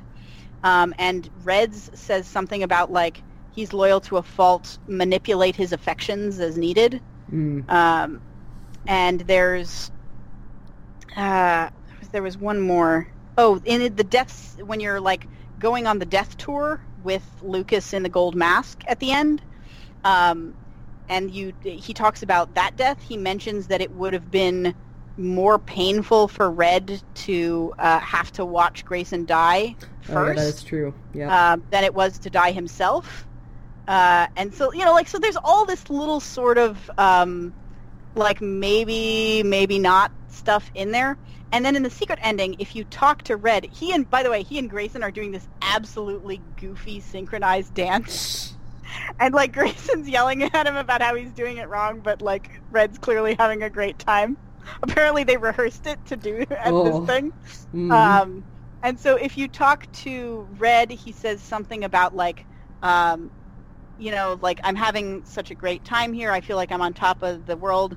Maybe I'll finally tell Grayson that ... Nah, never mind. Yep. And for me, I'm like, okay, that's intentional. Like, there's you can't tell me that was intended to be a just friendship, like, line. Yeah. Like, that is there to confirm that Red has a crush on Grayson. Mm-hmm. Like, yeah, that's pretty cut and dried once you get to that point, for sure. Yeah. So that was the straw that did it for me. Right. Yeah. That is, I could see that for sure. So that's the game. On the other hand, this is all Lucas' imagination. That's true. So who knows what the reality was? Yeah. He's writing fanfic. Yeah, exactly. Yeah. Maybe Lucas, when he's not watching his friends die horrible deaths, is writing friend fiction about them. Yeah, it's having daydreams about their romantic lives. Or like fixing up his friends, like, hey, those two are both gay. I bet they'd be really cute together. As you do when you have friends, I guess. Not that any of us would. Don't write friend fiction about your friends. It's a little creepy. That's a little creepy. Not a big fan of that. Very creepy. Unless they help you write it. Me. No, unless they help you write it. I writing it about yourself is fine. Yeah, no, I had some friends in high school who, one of them is a guy that I dated for a long time, and the other one was, like, you know, a guy that I'd been friends with, and within our friend group, one of our friends wrote fan fiction, so we got the idea at lunch one day to write, like, a slash fic about these two guys, and we just did it, like, at lunch over a couple of days, and they were there while we were writing this fan fiction about them, and they just were like, ooh, you should do this, that'll be hilarious. It was like comedy slash fic, but it was I think that's the only time when you should write friend fiction, is if you have their blessing. And possibly participation. Yeah. So there's that disclaimer. Oh, I feel like this was like a harrowing talk about the. This is a really complicated game to talk about, I think.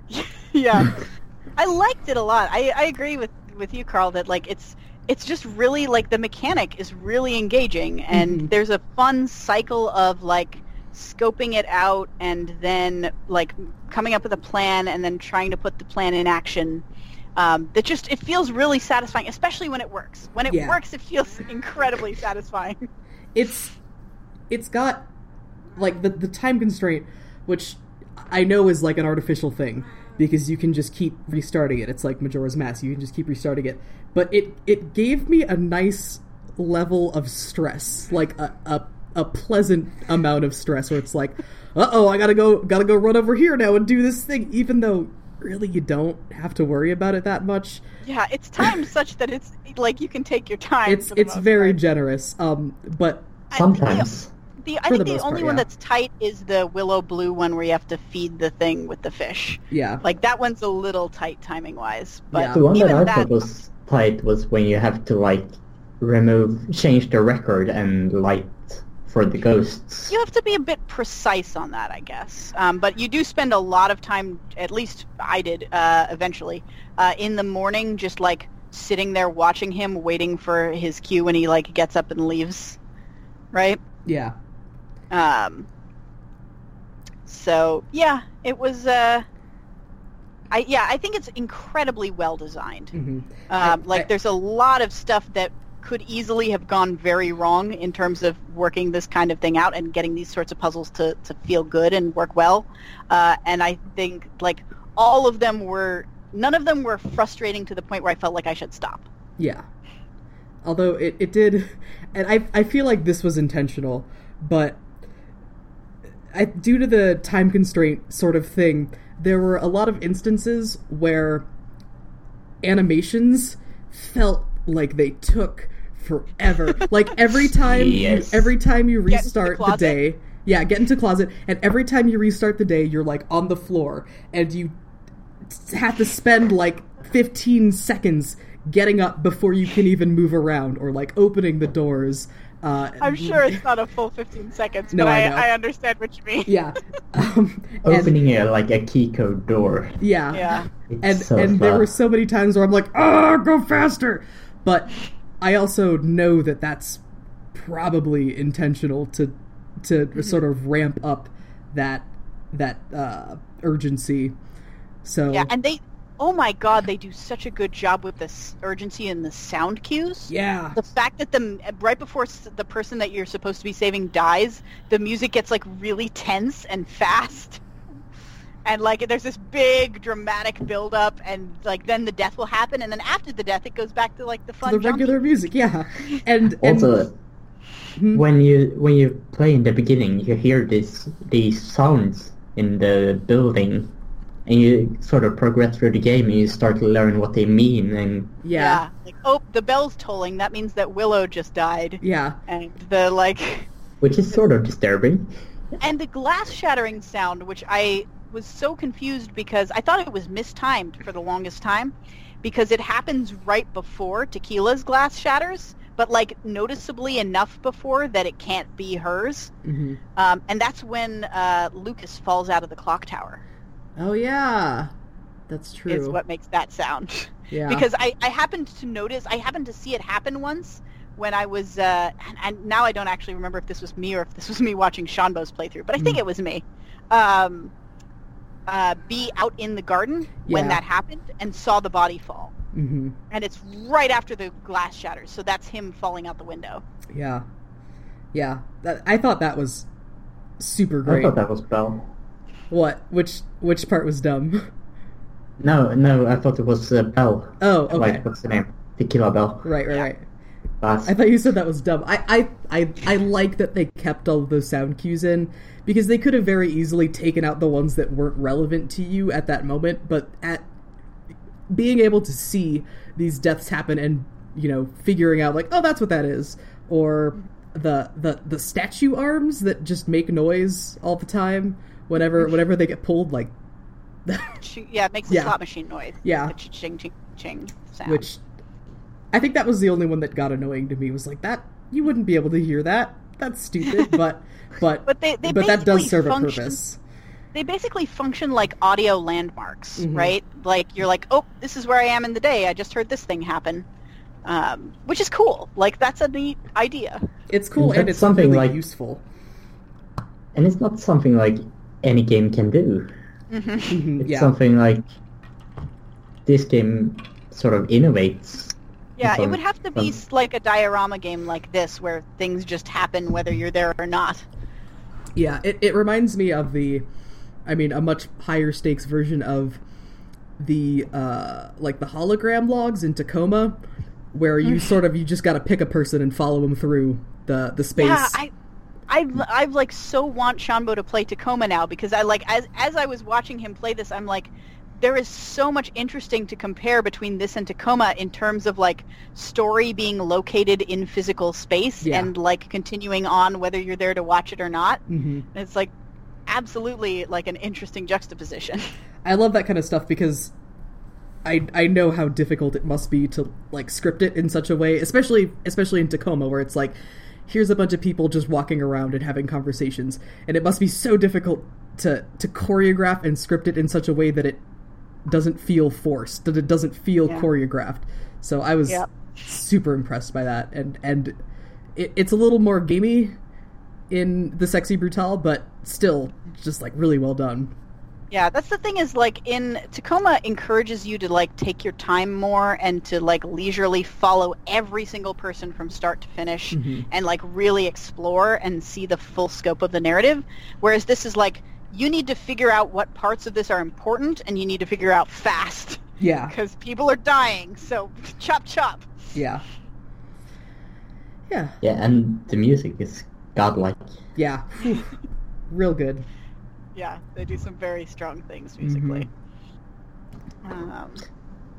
The UI, Yeah, It's- so that's it's- literally the next thing I was going to bring up. Good. it's so good. Hmm. And I love the fact that they like focus around like a casino.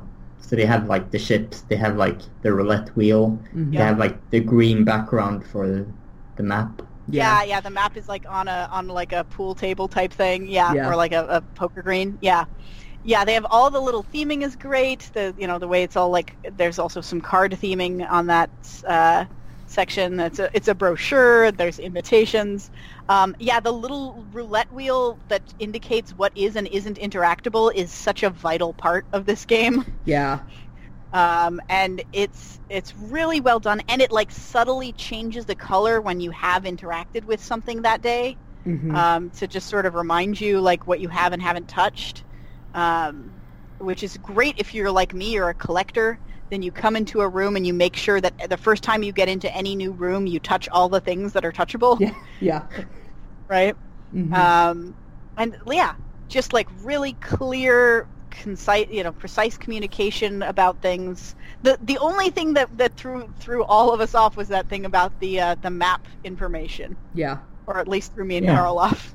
And another thing about the map that threw me off is the way that the camera angle sort of slightly changes on the rooms as you move through them. Yeah. Like I would be in a room and be like, which one is north? And have to like open up the actual map to remember like which one is north so that I remember which way I'm going. That was a little frustrating at times, but it wasn't like terrible. Like it never like 180s you. It just kind of tilts you a little bit. So like the map is super easy. So like it goes fast. Yeah. To like bring up the map, check where we are. Mm-hmm. Yeah, it's easy to use for sure. Yeah. Shanba pointed out that problem with the like map disorienting on the direction doesn't actually get super bad until you're down in the basement. Yeah. Where it's like intentionally difficult and disorienting for you to figure out like where you're going and what that space is like. Yeah, that's where I really, really started getting to notice that. And I didn't have any problems in the basement, but I did have some earlier. Yeah. So maybe that's not a universal rule. Yeah, maybe. But that was when he noticed it anyway, and it seemed relatively consistent. And that's, I mean, we all sort of agree that the basement is the weirdest, sort of most surreal part. So I mean, maybe that was intentional. Mm.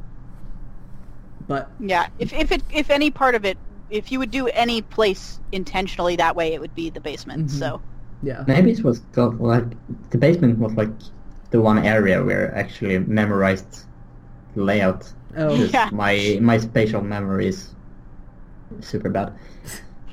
So it's the one spot where you didn't have to rely on the map as much. Yeah, that's true. But yeah, so yeah, that was the last thing on my list, was like also mention the GUI and how good the GUI is. Yeah. Oh. Just all in all, like super well designed little game. Mm-hmm. I had a ton of fun. I'm sorry it took us so long to get to talk about it. That's fine. I think now I need to just go back and like do a more leisurely sort of like get all the cards and maybe do that secret ending. That sounded like a fun little supplement. It's kind of cute. It's it's a nice thing if you don't mind, if you enjoy playing it. It's like a nice little goal to strive for. Mm-hmm. So I think I'm missing some invitations too. The most of the since the cards are provided as like like letters, like suits and numbers, like it's an actual deck of cards. I would recommend like a checklist so that if you get to the end and you're like missing 3 of them, you can say like, okay, these are the 3 I'm missing. Let me look up where they are. Oh, that's true. That's a good point. Yeah. Oh, so that's the sexy brutal. I basically like I read through the FAQ and tried to see if any of the ones didn't look familiar to me. Oh, yeah. I'm like, which of these look like I might not have done them yet? And then one of them I was like, I thought I did this. Let me double check, and it turned out I hadn't. And then the other one was like, oh, I know for sure I haven't done that. That's crazy weird. Like, why would I have done that? So I don't remember. Which was the weird one? The weird one is if you so first you have to have seen the guy hide that arm in the dumbwaiter, the arm for the slot machine, so that you know that you can access the dumbwaiter. And then on a day where he has not yet put the arm in the dumbwaiter, you have to go check the dumbwaiter. Oh, yeah. Because the card's in there before he puts the arm in there. Ah. Yeah, that's tricky. Which is probably not something I would have tried on my own without the FAQ. Yeah. So does it... Can you get it from both the basement and the above place? I don't know. I didn't try it from the basement. I only tried it from the above part because that seemed easier. Yeah. Because once you've seen him put the arm in once, you know that that's a place that you can look, so you don't ever have to go do that part again. But yeah, but if you get it from the basement, I can see you just check everything in the room and get a card. I guess that's true. If you're there early enough in the day, that could happen. Mm-hmm. Like I said, I tried it from above, so I don't know for sure if it works in the basement or not. Yeah. Yeah, that's still pretty tricky. Seanbo did that puzzle, by the way, where you have to retrieve the arm from the dumbwaiter in the basement. He never discovered that the dumbwaiter goes down to the basement. He ran all the way upstairs to get the arm. Oh, no. Yeah. Oh. Because you have to use it again for the thing that's in the basement. Yeah. So, yeah. But it works. You have enough time to do it. Yeah, that's true, I guess. And that makes me, between that and the other, Victrola problem, or whatever, the vinyl problem, makes me think that a few of these can actually be solved in a few ways as long as they make sense. Yeah. Because I guess in the basement you're not really on a time constraint because the basement puzzles sort of carry over between restarts. Yeah. So, yeah. I guess that's fine. Huh. Yeah. Oh, man. Yeah. So anyway, that was Sexy Brutal. Yeah. I would highly recommend people play it, but at this point, if you haven't played it already, and you've just listened to us spoil the entire thing, so you should have played it already. Yeah, but at the same time, I think we all agree that it's mechanically fun enough that who really cares if it's spoiled? Yeah, and there's good it's good to experience mood-wise. There's cool mood music. It's fun to see the characters. Grayson has, the most ridiculous walk animation ever conceived, which is amazing. Yeah. And you get to see them die over and over again. And over again, yeah. And even though we've, basically outlined all of the solutions, I think there's enough complexity that it's, you still gotta figure out where to go and where the items are that you need to interact with, so... I want more murders. Yeah. Yes, DLC, more murders. DLC, those other friends you had that also died in the fire. Yep. Surprise. The other house that also was on fire. Yeah, surprise, there's a whole other mansion just annexed. Yep. Well, I mean, it's a dream mansion. It can be whatever size and shape he wants it to be. That's true. That is true. It's mentioned that, the giant fish was obviously not a real thing, and, the giant spider was, he never had anything like that, and they don't actually grow to be that big, and... But I wanted it, so here it is. Yep. Yep. That's true.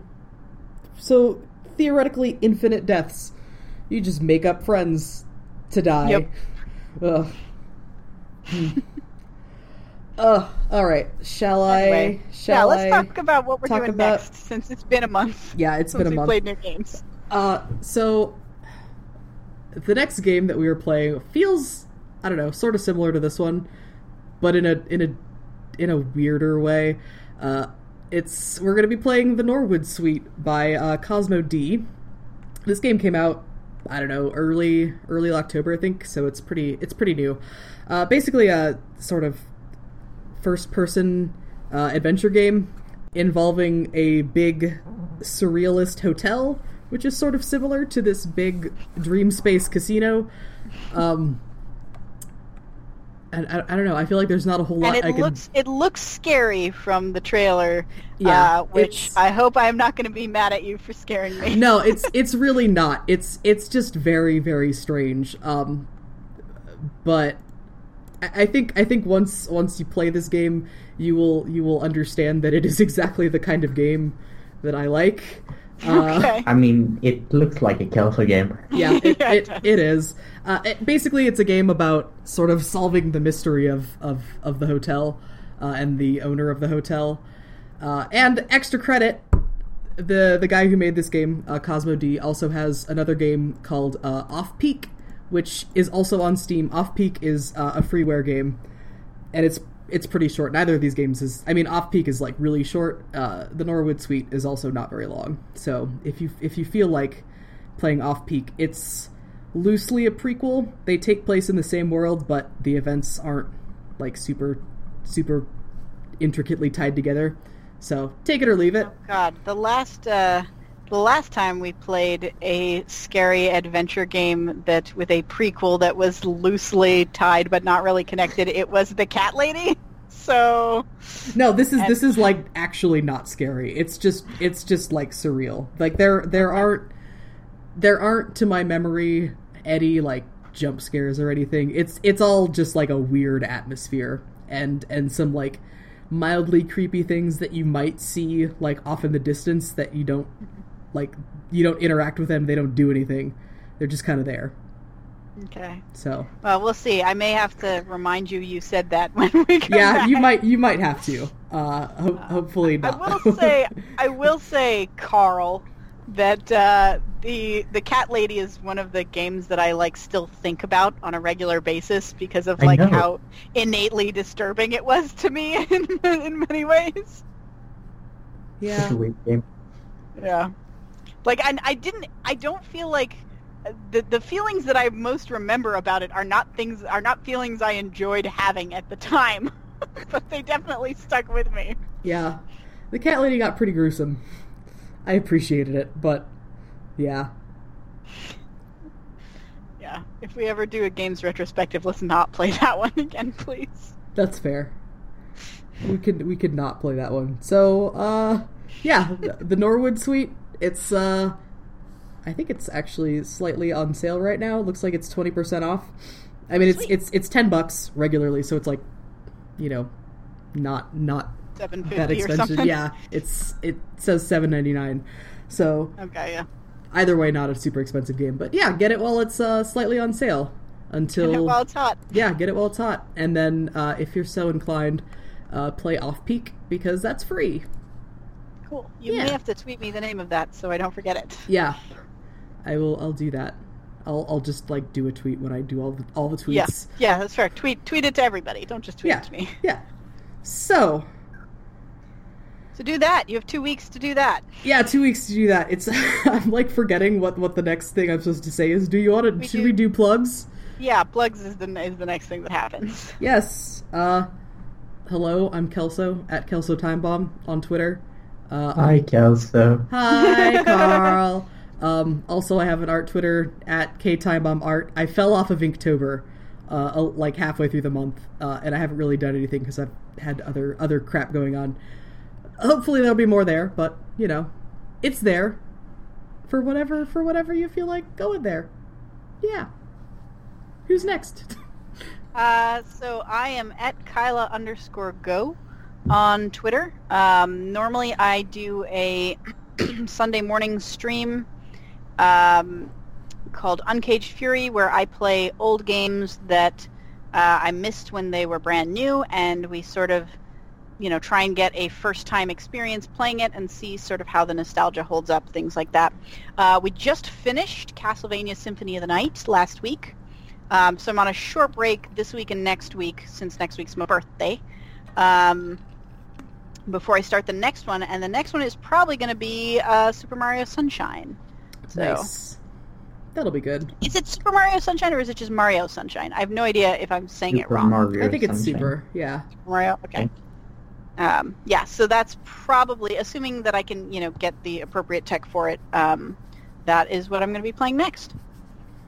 Cool. Yep. And I'm at Scug3 on Twitter. Yay. Yeah. That's it. Right. We really need to come up with like a second sentence for you to say after that, because it always feels so like anticlimactic for you to say just the one thing. Or maybe you should start going first. I should get another Twitter. Yeah, you should have 2 Twitters. Yeah, like just make a bot. I am Scug3 on Twitter and also Scug4 on Twitter. Weren't you Scug4 before and then you changed it? I was. Yeah. So you should just have both and have one of them be like a bot. So it's a time bomb. Yeah. Ticking down. Yeah. Uh-oh. What happens when the timer goes off? The casino explodes. Oh. Yeah. Casino burns down. Yeah. The casino burns down and you, like, throw yourself off the Twitter building. I don't even know what Twitter's building is like. I'm assuming it's tall, but it might not be. Yeah, who knows? Yeah. I don't even know where Twitter is located, is headquartered. Neither do I. You would think it would be in Seattle, because, like, all of the things are in Seattle, but I don't know. Yeah. I don't really care enough to look it up. It's fine. Anyway. Yeah. Anyway, we'll be back in 2 weeks, probably. Fingers crossed. Hopefully. To discuss the Norwood Suite and maybe Off-Peak if we get around to it. Yep. Yep. Yeah. So, thanks for listening, and we'll see you next time. All right. Bye, everybody. Bye-bye. Bye.